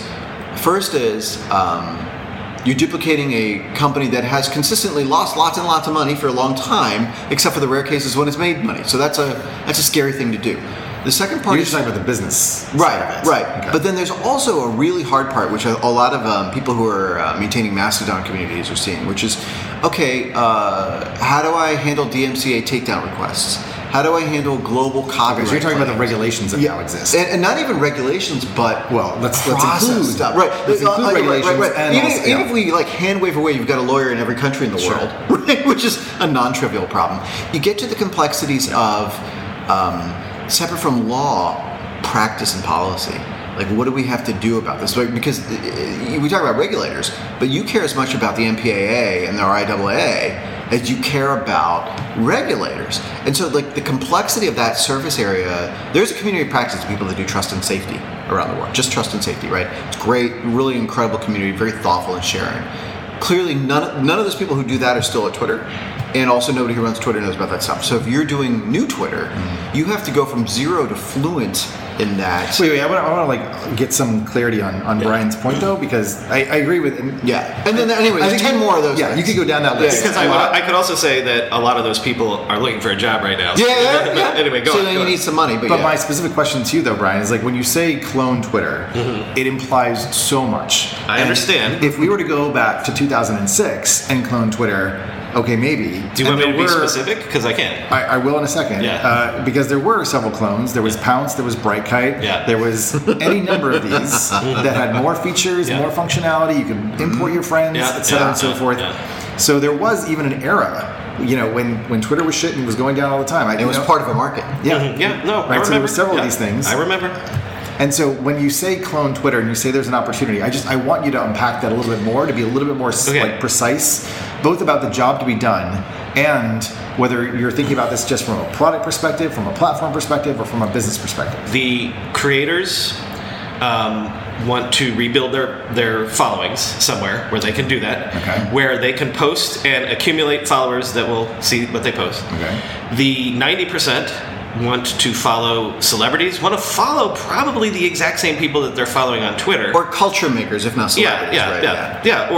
Or smart guys, like I want to follow this nuclear physicist. Right, or a public intellectual, or an athlete, the or whatever. 90 great people that I've accumulated that I think know about Arsenal in the right way when a game is happening. Yeah. Okay. Yeah, the fandoms, all that stuff. The 10% of the people are nervous, are looking for a place. Maybe they're not ready to jump ship, but they're looking for a place to hedge their bets. So in the past, that ecosystem of other Twitter clones, there wasn't that incentive for those people to go. There is now, okay? And then as long as they can do the same things and replicate, and I'm talking post pictures, have replies, that's it. The core functionality. I do believe that they would evangelize and get a huge chunk of their followers if I'm over here now. And it might not. It's possible. Yeah. So I think there's a couple. And let me be specific. And I'm not saying that would kill Twitter, but I'm saying it would be a competitor. Right. Yeah. So technologically, it's 100% doable. Yeah. There's no argument about that. And there are, and interestingly, because the barriers that come down on doing that stuff, there are probably thousands of people in the industry who could build a workable, be the center of a team building a workable version of that. Right. I think you layer around that all the other concerns I talked about, the regulatory, social, and related concerns. That is a thing that you have to invest millions of dollars in. And so you have to have some source for those millions of dollars, and you get back into the business model question, right? And part of what is interesting about why is Mastodon de facto taking place for this for some audiences, especially the folks that we talk to, is it distributes that burden. Yeah. And that is actually closer to the nature of how the internet and the web were supposed to work. And so there are some advantages to that. Now there are disadvantages because you're going to have like 50 people that are managing big instances now that have never dealt with any of those problems we just listed. So I think people are underestimating how rough it's going to be if Mastodon continues to scale. Like, wait. I want to like unpack that though, because like there's some aspects of this that I think are interesting and worth considering, and Mastodon is worth talking about because it is, one, it has a 6-year head start on anybody else. Yeah. 2, it's like open source and out there. 3, there is some usage. It's pretty good, and it's fine. Like let's say that you get 5 or 6 there. So my understanding is that Twitter's design team has gone from 90 down to 2. So if you take those 88 designers, or some small percentage of them, and you throw them at Mastodon for, let's say, a sprint or 2, or maybe 5, some of those weeks they could make a transformative. Yeah, they could really like make the product like that much better. And if you've got like several $100,000 lying around and you want to give Elon the finger, maybe that would be the thing you should do.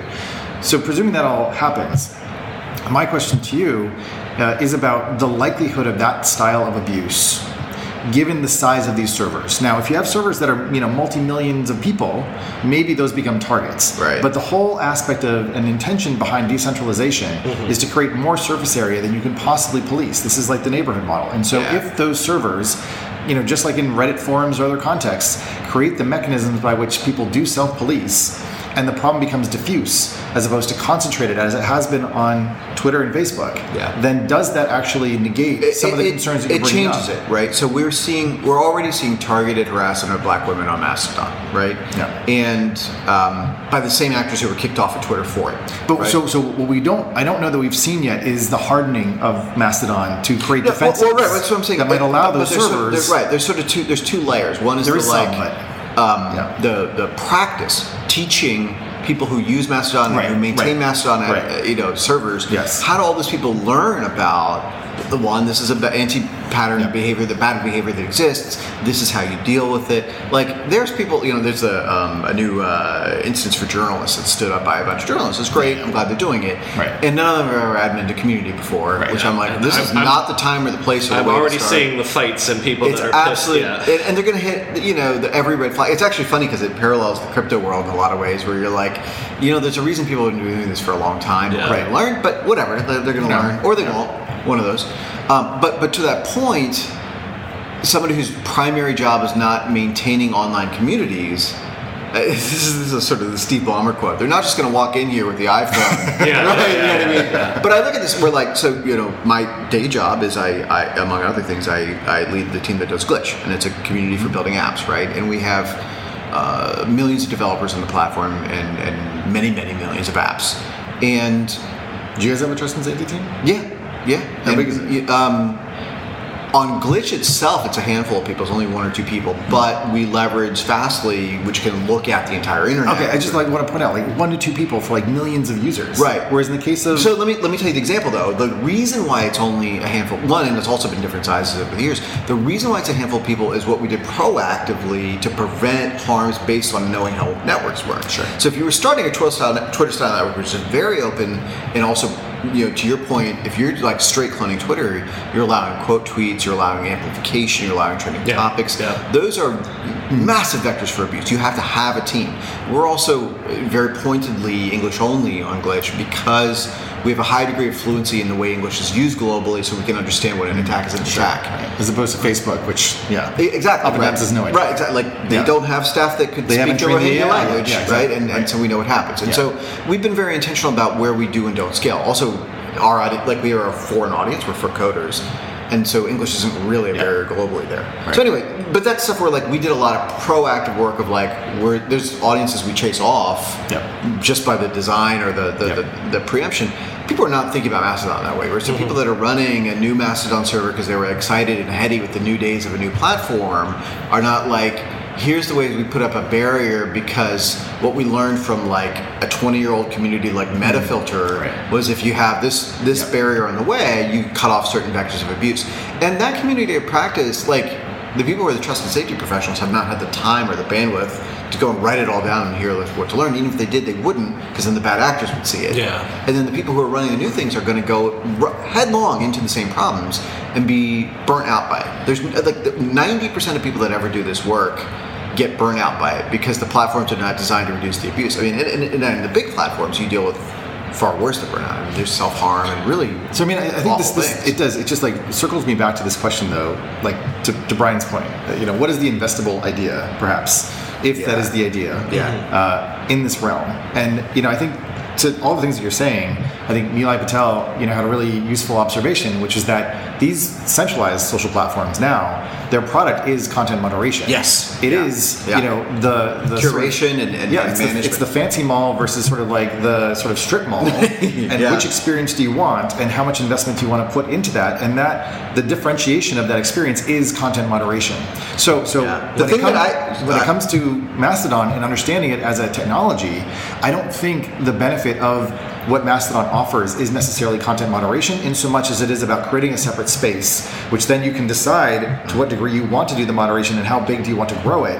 And I agree with you that at some point, if you scale to the right level, or if you have ambitions for having trending topics and for having a large mass of people, suddenly the gameplay of being there changes, Yeah. and it becomes more performance than interaction. And this is the thing that I think is funny in the sort of Musk, contingent, where they're like, well, why are all these people that are not engineers here? It's like, because engineering is not the hard problem. Exactly. And, Not anymore. right. And sort of different from if you're doing rocket ships, it's like, oh, this Right. isn't rocket science. And it's like, well, nobody's trying to knock the rocket down. Right, When you right. and you're only Yeah. doing one rocket at a time. Yeah. And it's like, if you were launching 1 million rockets at once, Yeah. and there are And there's millions of people that want to adversaries. stop the Yes, rockets, exactly. Yeah. then you get a different problem. Yes. But I do think, the good news is we're in a moment of flourishing.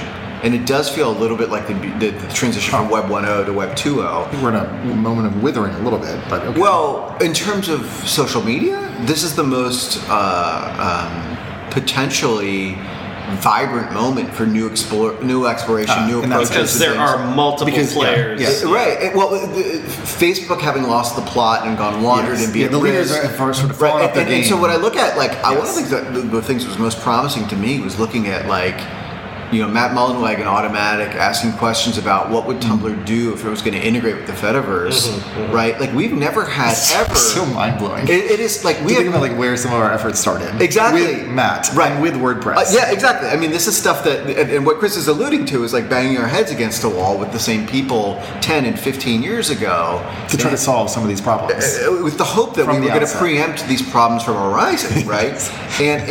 but whatever. We live and we learn. And, Humans are good at fixing things as the thing is on fire, not adding fire retardants. Well, and also they have different goals at different points. But part of the reason I was optimistic about that was, one, we've never seen ever any scale social network come back. That's a really interesting thing. I would love to see Tumblr. Tumblr. Any community, but Tumblr I love because I knew I knew David before Tumblr existed. Is he still there?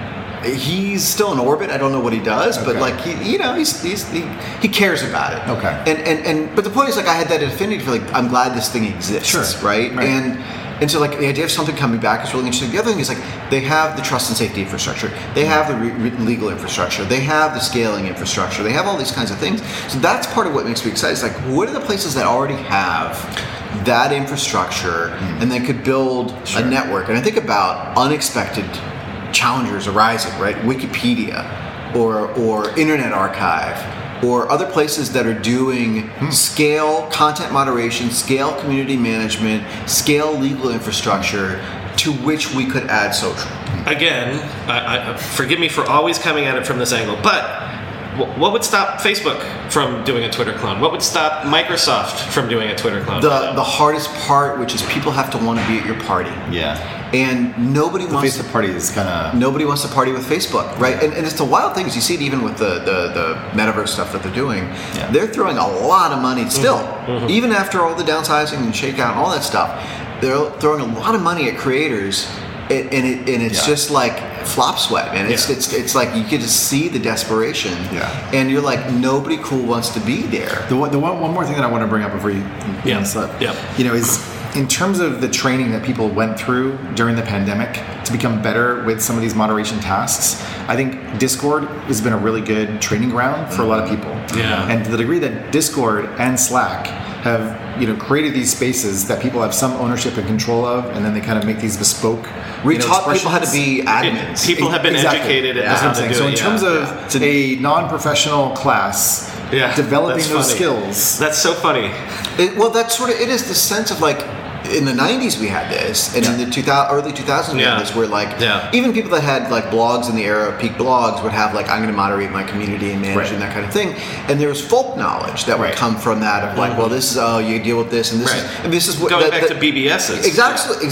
And the term shadow banning came from that community practice in the early 2000s. Like, it's funny, it's like the boogeyman for like the folks who were building conspiracy theories around this stuff. But it came from or hell banning, like all these different concepts came from different approaches to dealing with these things, because we have decades of history in doing this. Now, the thing I say to the people I talk about this all the time is those of us who did that work then are lousy elders. We did a horrible job of passing on the practice. I think there was a lot of paranoia and also a lot of fatigue, but also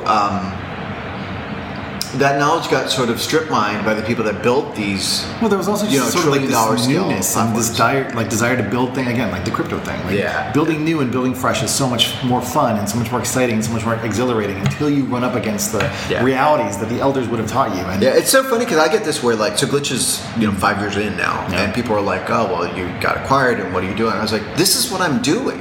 You know what I mean? Like we're just getting started. Like we're 5 years and I feel like we're doing this thing, and they're like, what are you talking about? I was like, all these communities I love took 5 years to get, like even forget like Reddit, like the front page of the internet, whatever, was dead after 5 years. That was the one that probably did come back. Was coasting away at Condé Nast. Dig was dominant, like all that kind of stuff, and it's like the neglect of the mainstream let it kind of evolve. And also they did a million mistakes about content moderation, a million mistakes around admins.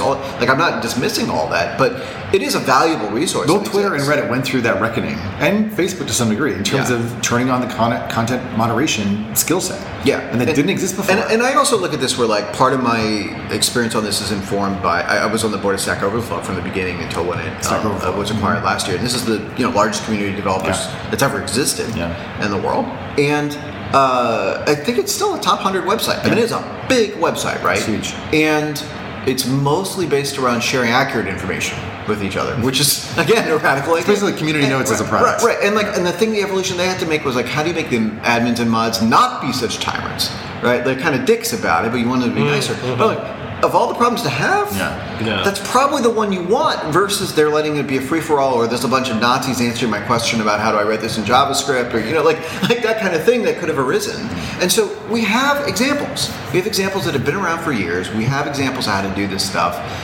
None of those folks have tried to be generalized social media, and for good reason, because you want to have a community that's a purpose. But that idea of there's a new flourishing, I would not have guessed. I mean, again, Chris, you and I had Mastodon accounts 6 years ago, right? And I was still posting, right? I was, it's like tumbleweeds and crickets, right? But it was like, you can't stop me. I don't need an audience. I just need to post. But that idea that like what I saw 3 weeks ago, we had a guy, Luca Hammer, went on Glitch over the weekend, built an app that lets you find your Twitter friends on Glitch. And 2 weeks straight, this has been the most popular app on Glitch out of millions and millions of apps on Glitch. And I think last I heard from him, like 750,000 people had used it to go and find their connections on Mastodon, right? And it's like, there's so many stacked layers to what's interesting there. One is, Mastodon was just there lying dormant, waiting, like for all those nerds who were like, I'm going to do this because they hadn't gotten as burnt out as I think Chris, you and I had on the open stuff, right? We're like cynical. I was like, honestly, I'd sort of lost faith. I was like, the open shit, I believe in it, but man, maybe that moment has passed, right? So that's one part. The other part was, I'm old-fashioned, but I still am amazed at like a person on a weekend can make a thing, and then people use it. And the only thing that had given me any hope on that, literally in the last 5 years, other than like my day job working on Glitch, was Wordle. Right at the beginning of this year, this is a really important thread to tie together. The beginning of this year, the hottest app in the world that everybody was talking about was Wordle, and it's made by one guy here in Brooklyn for his partner as an act of love. And people forget, and it's a web page. It's a web page. He made a web page, and his partner's like, that's a good web page. And then everybody in the world, like my mom, is texting me about Wordle, right? And it doesn't have any login, and it doesn't have any social networking, and it won. And the idea that you can make internet, and people will use it, that's the beginning of this year. And this year is going to end with, you can make internet.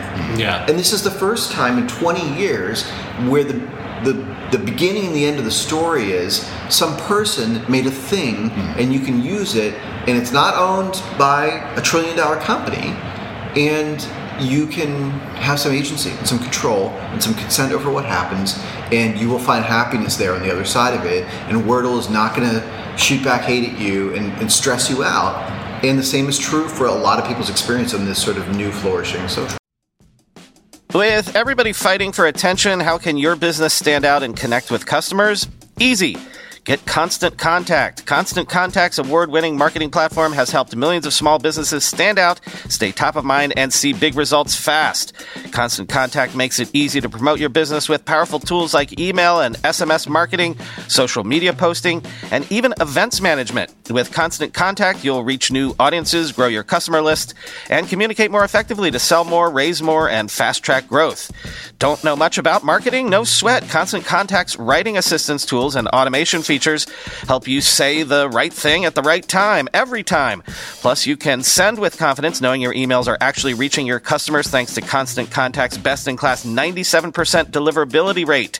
I use this, and you should too. Tackle any challenge with Constant Contact's expert live customer support. Plus, everything's backed by their 30-day money-back guarantee, so get going and start growing your business today with a free trial at ConstantContact.com. Just go to ConstantContact.com right now. Constant Contact, helping the small stand tall. ConstantContact.com. Getting the smile and confidence you've been dreaming about, all from the comfort of your home, isn't a total mystery with Byte clear aligners. Just don't be surprised if all your friends start asking, "What's your secret?" Begin by ordering your at-home impression kit today for only $14.95. Byte clear aligners are doctor-directed and delivered to your door. Treatment costs thousands less than braces, plus they offer flexible financing, accept eligible insurance, and you can pay with your HSA FSA. Get 80% off your impression kit when you use code WONDERY at Byte.com. That's BYTE.com. Start your confidence journey today with Byte. I mean, I think what'll be interesting to see, and I think to tie it into, Brian, what I think you're going to bring up. Yeah, we'll end with this, yeah. Is whether or not that is the case, where it is individuals creating little apps, serving themselves and their own communities, and sort of like the very kind of like lowercase internet that used to be. Yeah. A network of networks, if you will, where we used to write the HTML by hand, and then send little links around. Yeah. Or will it be someone that does have funding? Will it be the person that hires all the ex-Twitterati? Will it be someone that has been at Google and has exited or whatever, and they bring to this ostensibly some big guns to build something that is quite monolithic and large? I want to say, Anil, that I love the idea that OGs like us like to say, you can run your own server, you can run your own domain, That's you can bullshit. run your right. But maybe we have taught enough people to be mods and admins. Yeah. That maybe that might be the skill set that's actually needed. Right. Maybe that will allow the Cambrian explosion or the Okay. I want to end with this because I want to specifically thank the audience.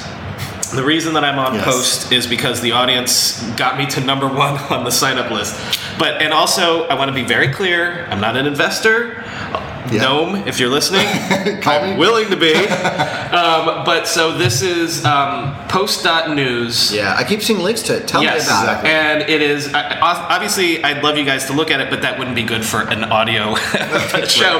But if you can see right here, it's, so Gnome looks very pouncy. Was the founder of Waze, and so it has. We've had him on the show. We've had him on the show, which is why and he and I have been DMing. I see a lot of cats, which suggests that the genetic material. Okay, but familiar. So the basis is here in terms of the likes. Oh, we've got some micropayments in there, and the replies, and so for example, Reuters has been on here. Politico got on here today.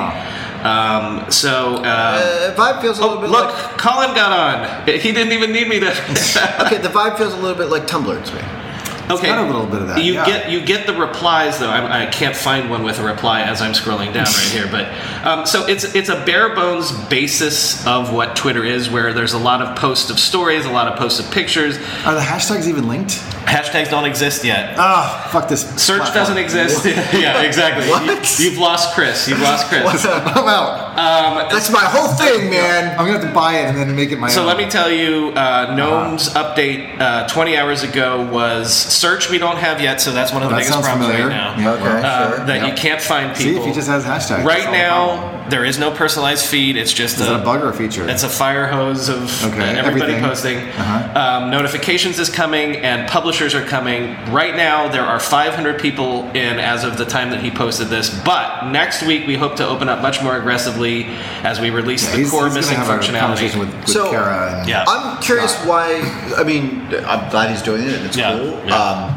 I'm admittedly somewhat jaded about this stuff. It feels like another blogging tool, right? So if I have a Medium and a Tumblr Okay. and a WordPress, Yes. and You haven't talked to him, right? So or have Okay, you? so first of all, we've been DMing, Okay. and I told him, give me 30 minutes notice, day or night, come on the show and tell me what you want to do. Cool. Tell me what the plan is. He said, all right. when I get my head above water. Yeah. I have a theory, because if you see in here, tips Yeah. is part of it. Yeah. I What happens when you click on that button?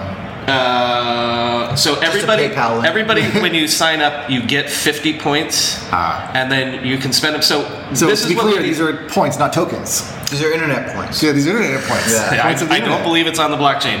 We used to call them rep. But this is what I want to talk to him about. My theory is Yeah. that, so this is a reply that he did that I saw earlier today. Any newsroom or creator will eventually be able to set a price, a micropayment paywall, or ask for donations. 100% of the revenue goes to them. So imagine you integrate the Substack, you integrate the publishers onto the platform, allowing them to. I think that he had this idea 6 months ago, a year ago, to do this, the micropayments and the integrating of the Tip jars. and things like that. Yeah. But I would say to him, if he's listening right now, what we said 30 minutes ago, or what I said 30 minutes ago, don't worry about that right now. Spin up a functional Twitter as fast as you can, because I think people are hungry for it. I mean, I think one of the things is like the question with any startup, any platform is what do you have to believe, right? And like, if you're talking about building a blogging tool, you're preaching to the choir. Like, I'm like, that's all they've been doing is making text boxes for 20 years, right? So plus. I mean, so just so the audience knows, like, do you want to just say a little bit about Six Apart? Yeah, sure. So. What was it? Yeah, I mean, well, just to sort of start my story, I started blogging in '99, and right after I was writing HTML by hand. Right after that, Blogger launched, which was the first really sort of consumerized tool, and around the same time, LiveJournal launched, which was the first social network to reach 10 million users. At that time, it was an enormous scale, and invented the technologies to so used. So I was doing that happily for a while, and then my friends made the first sort of professional blogging tool called Movable Type. And I was, the first employee and wrote the business plan. And we went from, wouldn't it be cool if we made something people could use to publish, to being the tools powering, Gawker and Huffington Post and the sort of first whole wave of, serious blogs, quote unquote serious blogs, and catalyzed that media and that, like really set the stage for like the market that now WordPress, really runs and a lot of that sort of space. And eventually we acquired LiveJournal, and so it was really one platform that at its peak was probably 20 million people blogging across these different platforms. But also, the other things wrapped around it. In 2003, we built a consumer pay model explicitly so we wouldn't have to do ads, right? Because AdWords and AdSense didn't exist was one reason, but also... I remember this is one of the things I think, because I was poor and whatever, and I got to Silicon Valley, and like Movable Type was like expensive. Yeah, and, Matt, we got shellacked for it. People hated it. Yeah. And the expensive was $90. Right, like the month or no, a year? you could buy the software. You would buy the software. This is like before there were bundles and right, subscriptions. and then we did a hosted service, was just Typepad, but it's basically like what WordPress is now. Typepad, and that was $5 a month. But the key thing about it was mind blowing. It's like Twitter Blue. But. Yeah, exactly. We said $5 a month, and the key things were, well, one, it was the first. I think it was the first consumer service that uses AWS, and it was. Explicitly that we didn't want to require ads or put ads on your blog. We made a tool you could put ads on your blog and take money for it. And then we did tip jars for PayPal, right? And so, and none of this is like, I think all of this was like, all of us were talking about this, right? And Ev Williams and his team at Blogger were talking about it. We were talking about it doing Movable Type. Matt Mullenweg was taking notes. He was 18 years old then, right? So like, he sort of, it was a little while until he could do WordPress and make it, into what automatics become. But there was a whole community of people talking about these things. And there is, again, 20 years of practice talking about how do you build a site and how do you put these things together and how do you enable people to publish and what are the problems you're going to encounter. And also, on LiveJournal then, the people who were leading the attacks and the harm and the raids on people are still the people animating this now, right? The bad actors are still the bad actors. Got older. Yeah, and they funded other people. I have to interject real quick. My third startup might have done a little bit of spamming as our of LiveJournal as our sort of growth hack. But, thanks for that, man. Appreciate that. This was in late 2004. I didn't know you were my opponent. Anyway. But I mean, that's the sort of thing. Is like there was the point of learning, right? Yeah. Like that the antagonism of the market teaches you things where you. So like one of the reasons that Glitch has less of a burden in maintaining some of the harm, preventing some of the harms, is we just anticipated entire vectors of abuse. Right. And also the thing that we learned, I think one of the most instructive things, this is a really good example of the unexpected dynamics, is MovableType was really the first large-scale social media platform that allowed comments. And a couple key things. One is when we changed the size of the comments box, the length of comments changed. Right? And you think about, nowadays, the majority of photos that have ever been taken by humans are now square. And that's really only changed in the last couple of years. It's because of Instagram's defaults. Right? And the same goes where comments essentially basically had no links in them until after AdWords was released by Google. And links started to have monetary value in PageRank, and link spam started. So Google was able to inflict a cost on the entire ecosystem by not anticipating the harm of a design decision that they made. Later on, they just sort of said, well, we don't care because we've become the most successful startup in history. But at the time, they were very well-intentioned. They were sort of talking about it. And we had a techno-idealist vision that we were going to get together and be like, well, we'll just label the comment box and say links in here don't count to Google. Turns out the spammers don't really obey the let me flag I'm spamming here. And if there's an input box, they'll just exactly push it in it. Exactly. And so in 2004 is when that conversation happened. We were like, oh, it turns out you can't tech your way out of a social problem or an economic problem. So we took that to heart, and Matt Mullenweg took that to heart, and David Karp, when building Tumblr, anticipated that and took that to heart, and Ev Williams took that to heart in building Medium. And so you have, many, many others, but that cohort of people, we would all sit in a room together and talk about what are the problems you're having, what are we encountering, we're all trying to enable the same thing. That is not happening. There's not community practice around this stuff. And frankly, there was also a real big lag in the degrees and timing of which everybody brought on that trust and safety team and did those things. That's the part where I get to despair and where I do get antagonistic is, how many people had to put so much time in, how many people had to suffer, how much harm had to happen for, and if all of that is going to have been worth something, the only reason why would be if we can prevent it from happening again. And to see a backslide on that makes me furious still. On the other hand, if we have a flourishing of this open internet, of that idealistic view of human scale communities with people who actually care to engage, and they might have to relearn these lessons, but they want to, and they're going to ask, hey, has anybody seen this kind of problem come up before? That makes me really idealistic and optimistic, and I'm hopeful again that, at the very least, the surface area is so reduced that you don't get the large scale, I could piss off 1 million people if I go and do this. Yeah, I think that's the ultimate kind of question of this moment, which is, should the power that has been built up in the last decade through mass social media actually exist in human experience? Right. Or should we actually kind of disaggregate and decentralize and push that power back into individual communities of practice or interest or what have you, that allow you to know the 150 people who are in that community and you interact with them? Because the one thing that I see, and I had this thought when I'm thinking about Post.News, with the tip jar, and I'm curious to hear your perspective on this, but it creates financialization and monetization, which is the very thing we decried when we started this conversation. And so when you bring that type of incentive into a platform, people are smart, people are savvy, people evolve. They will find a way of gaming it. And if this doesn't turn into another OnlyFans or something like that, I will be somewhat surprised, because when you are dealing with financialization within a local community where everyone kind of knows each other and there are systems that diminish bad behavior, like shame, then you might actually be able to financialize it. But when you remove shame as being a controlling factor and you're shameless, then that leads to bad behavior. And shame only exists within a community that has a shared set of values. Exactly. Right? And this is what we're seeing broadly socially, right? We used to have boundaries on the American presidency that were only defined by shame. And right? And defiled. And as that shared set of values. So I guess what I'm saying is, I'm looking at this, is like, if Post.News intends to become a mass market phenomenon, then the financialization at the start will be something that is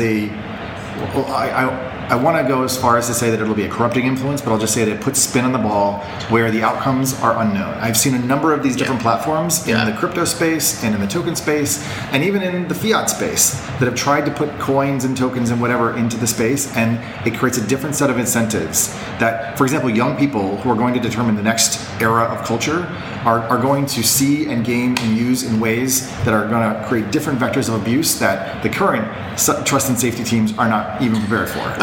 And Gnome, let me reiterate, get in touch, because I want to invest, and Chris and Anil have a lot of ideas, but my original idea is just do Twitter now, and that was my point. Worry about the tipping later. I hope it's one of the folks who does it, but I'll tell you a couple things. Yeah. I think the first is the technological mind wants to think that every time you make a text box for people to type in, you've made the same tool, and you have not. And the motivation of a person who wants to get attention and engagement is very different from the motivation of a person that wants to make a living doing something. Yes. And sometimes they overlap, and some of the desires are the same, and also people have a little degree of both. But like, I have been a paid, professional magazine columnist for Wired Magazine, and I've been a person who writes a shitload of stuff for free on my blog, and I've written literally 1,000 times as much stuff on my blog and my social media as I've written for pay in my life, right?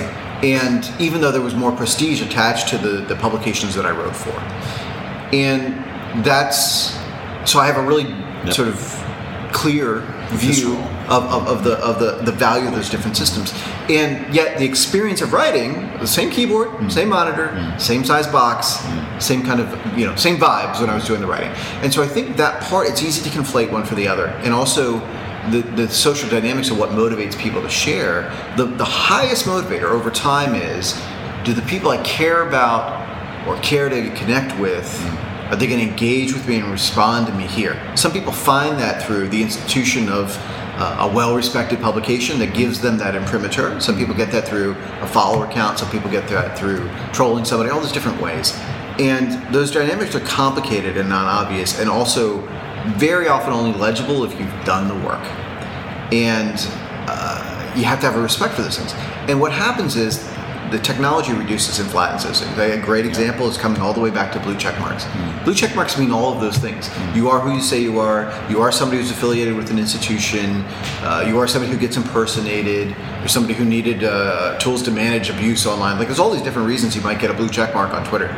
And all those things get conflated because it was created by technologists that sort of say, like, let's put all these in that bucket. And then people on the outside come in and sort of say, one of those scenarios is really triggering to me. It really is, it makes me angry, and I want to go at it. And you sort of ignore the conflation that's happened. That thing, we're going to keep repeating that pattern if we don't break out of it. And so that's where I sort of look at, like, I hope Post wins. I hope all these different things win. But it is inarguable to me that we are at a moment of splintering again. There will never be the concentration into one or two platforms that we've had these recent years. And that splintering, I think, is good over time, and we have to figure out how to make that work. Yeah. The one last thing that I'll say, and I suppose this is my tip to Gnome or to anybody else that wants to take Brian's money to go build another Twitter clone. And I did a TEDx talk about this. It's just that the culture of the founder tends to inform what actually happens on their platform. Yeah. So essentially, what happens in a space is downstream of the beliefs, the values, the ideals, and frankly, what it is that a platform is being designed in response or in reaction to. And so, I don't know what Noam's ultimate purpose or goal is. I don't know what culture he hopes to build or instill on this place. But I would hope that, just as we've talked about content moderation as being part of the service, that culture is another aspect, another vector to consider as people are building these things. And if you bring in financialization, if you bring on retweeting or spreading or amplification, or you bring on likes or dislikes, all of those things imply a certain type of value system and the ability for people to judge or reward what people are doing on the platform. So these are the things that are the hard-won lessons. And when I was thinking about this, I was sort of thinking about that. The intention of the hashtag was to create something that was open, that was free, that didn't have anything to do with me being the person who would choose who could use it or not. And that means that people used it for both good and bad. And that is the easiest thing for me to see. I dropped the pebble into a large ocean, and the ripples that emanated from that were caused by me. And so I think that's sort of where we are. And anyways, we'll see if there are many more pebbles dropping right now. And like I said, there are @, I believe, but not hashtags. So that pebble is not. Okay, please allow Anil to. All right. Well, amazing. So. Yeah. By the way, yes. Before he does, because he's going to wrap, because he's technically the host. Right. I'm so glad that you did that stuff at the end, because you never came on the Internet History Podcast when I was doing it. So thank you for giving us a good 10 minutes of what I would have wanted you to do on that one. Glad. So yes. I thought you were just giving me a hard time for not coming on the show. No, because I never asked you, as far as I know. So it's my fault. Next one, you can go to his office That's to record it too. Listen, I can still always bring it out of retirement at any point. So anyway, thank you for doing that. Thank you for doing this. And now, thanks Chris, for having me. you. Well, I don't have much more to say, but thanks everybody for listening. Thanks everyone for joining us. Anil, if you have anything that you would like to share, any links? I got a plug. Some plugs, please do. I think two things actually that are really pertinent to this. We talked a little bit about Glitch. It is a community that's amazing. It lets you go in your browser and build an app or build a website, and we're talking a lot about the old internet, but I think the thing I get most excited about is what looks forward. Is people sort of saying, like, what's the new? I want to hack on the Fediverse, and I want to do something, or I want to build. Does Glitch have support for the Fediverse? Yeah. On platform, I can neither confirm nor deny, but Fediverse developers love to use it. So wouldn't that be interesting? That would be interesting. And then the other thing I was sort of say, we got acquired by Fastly earlier this year. And Fastly is one of those. It's a sort of infrastructure company, and geeks know it, but folks don't really think about what does that mean day to day. But we've been able to. We're not even there 6 months, and we were able to launch this program called Fast Forward that is pouring resources into open source projects at every level, programming languages, and one of the ones I love is Scratch at MIT. It's a brilliant tool. It's how my son first learned to love coding. That thing of getting to give resources to and connect with the people who make the open internet has been one of those bright lights for me for 20 years. It's reconnected me with God, I do love this stuff, and I can still be optimistic even when I've been so cynical or critical of the industry. I've gotten to get back into talking to people that have the purest motivations of doing the best work, and say, all right, we're going to help you deliver that, and we're going to help you build that. That's a really special thing. So those are the things that are sort of animating my days and getting to work with amazing people. So that's really my. What's the website? What's the address? So you go to fastly.com/forward. Great. So it's just Fast Forward. Glitch? And Glitch is glitch.com. Amazing. All right, that's perfect. See you on glitch.com. Sounds good. All right, well now, thank you everybody for listening and tuning in. Thanks, Chris, for coming to me again. Yes. One of these days, I told you, I might be out in January for the Come see me in California. Sketchfest. Yeah, all right, thanks. Sounds good. I love everybody. There you go. Thank you. Thanks.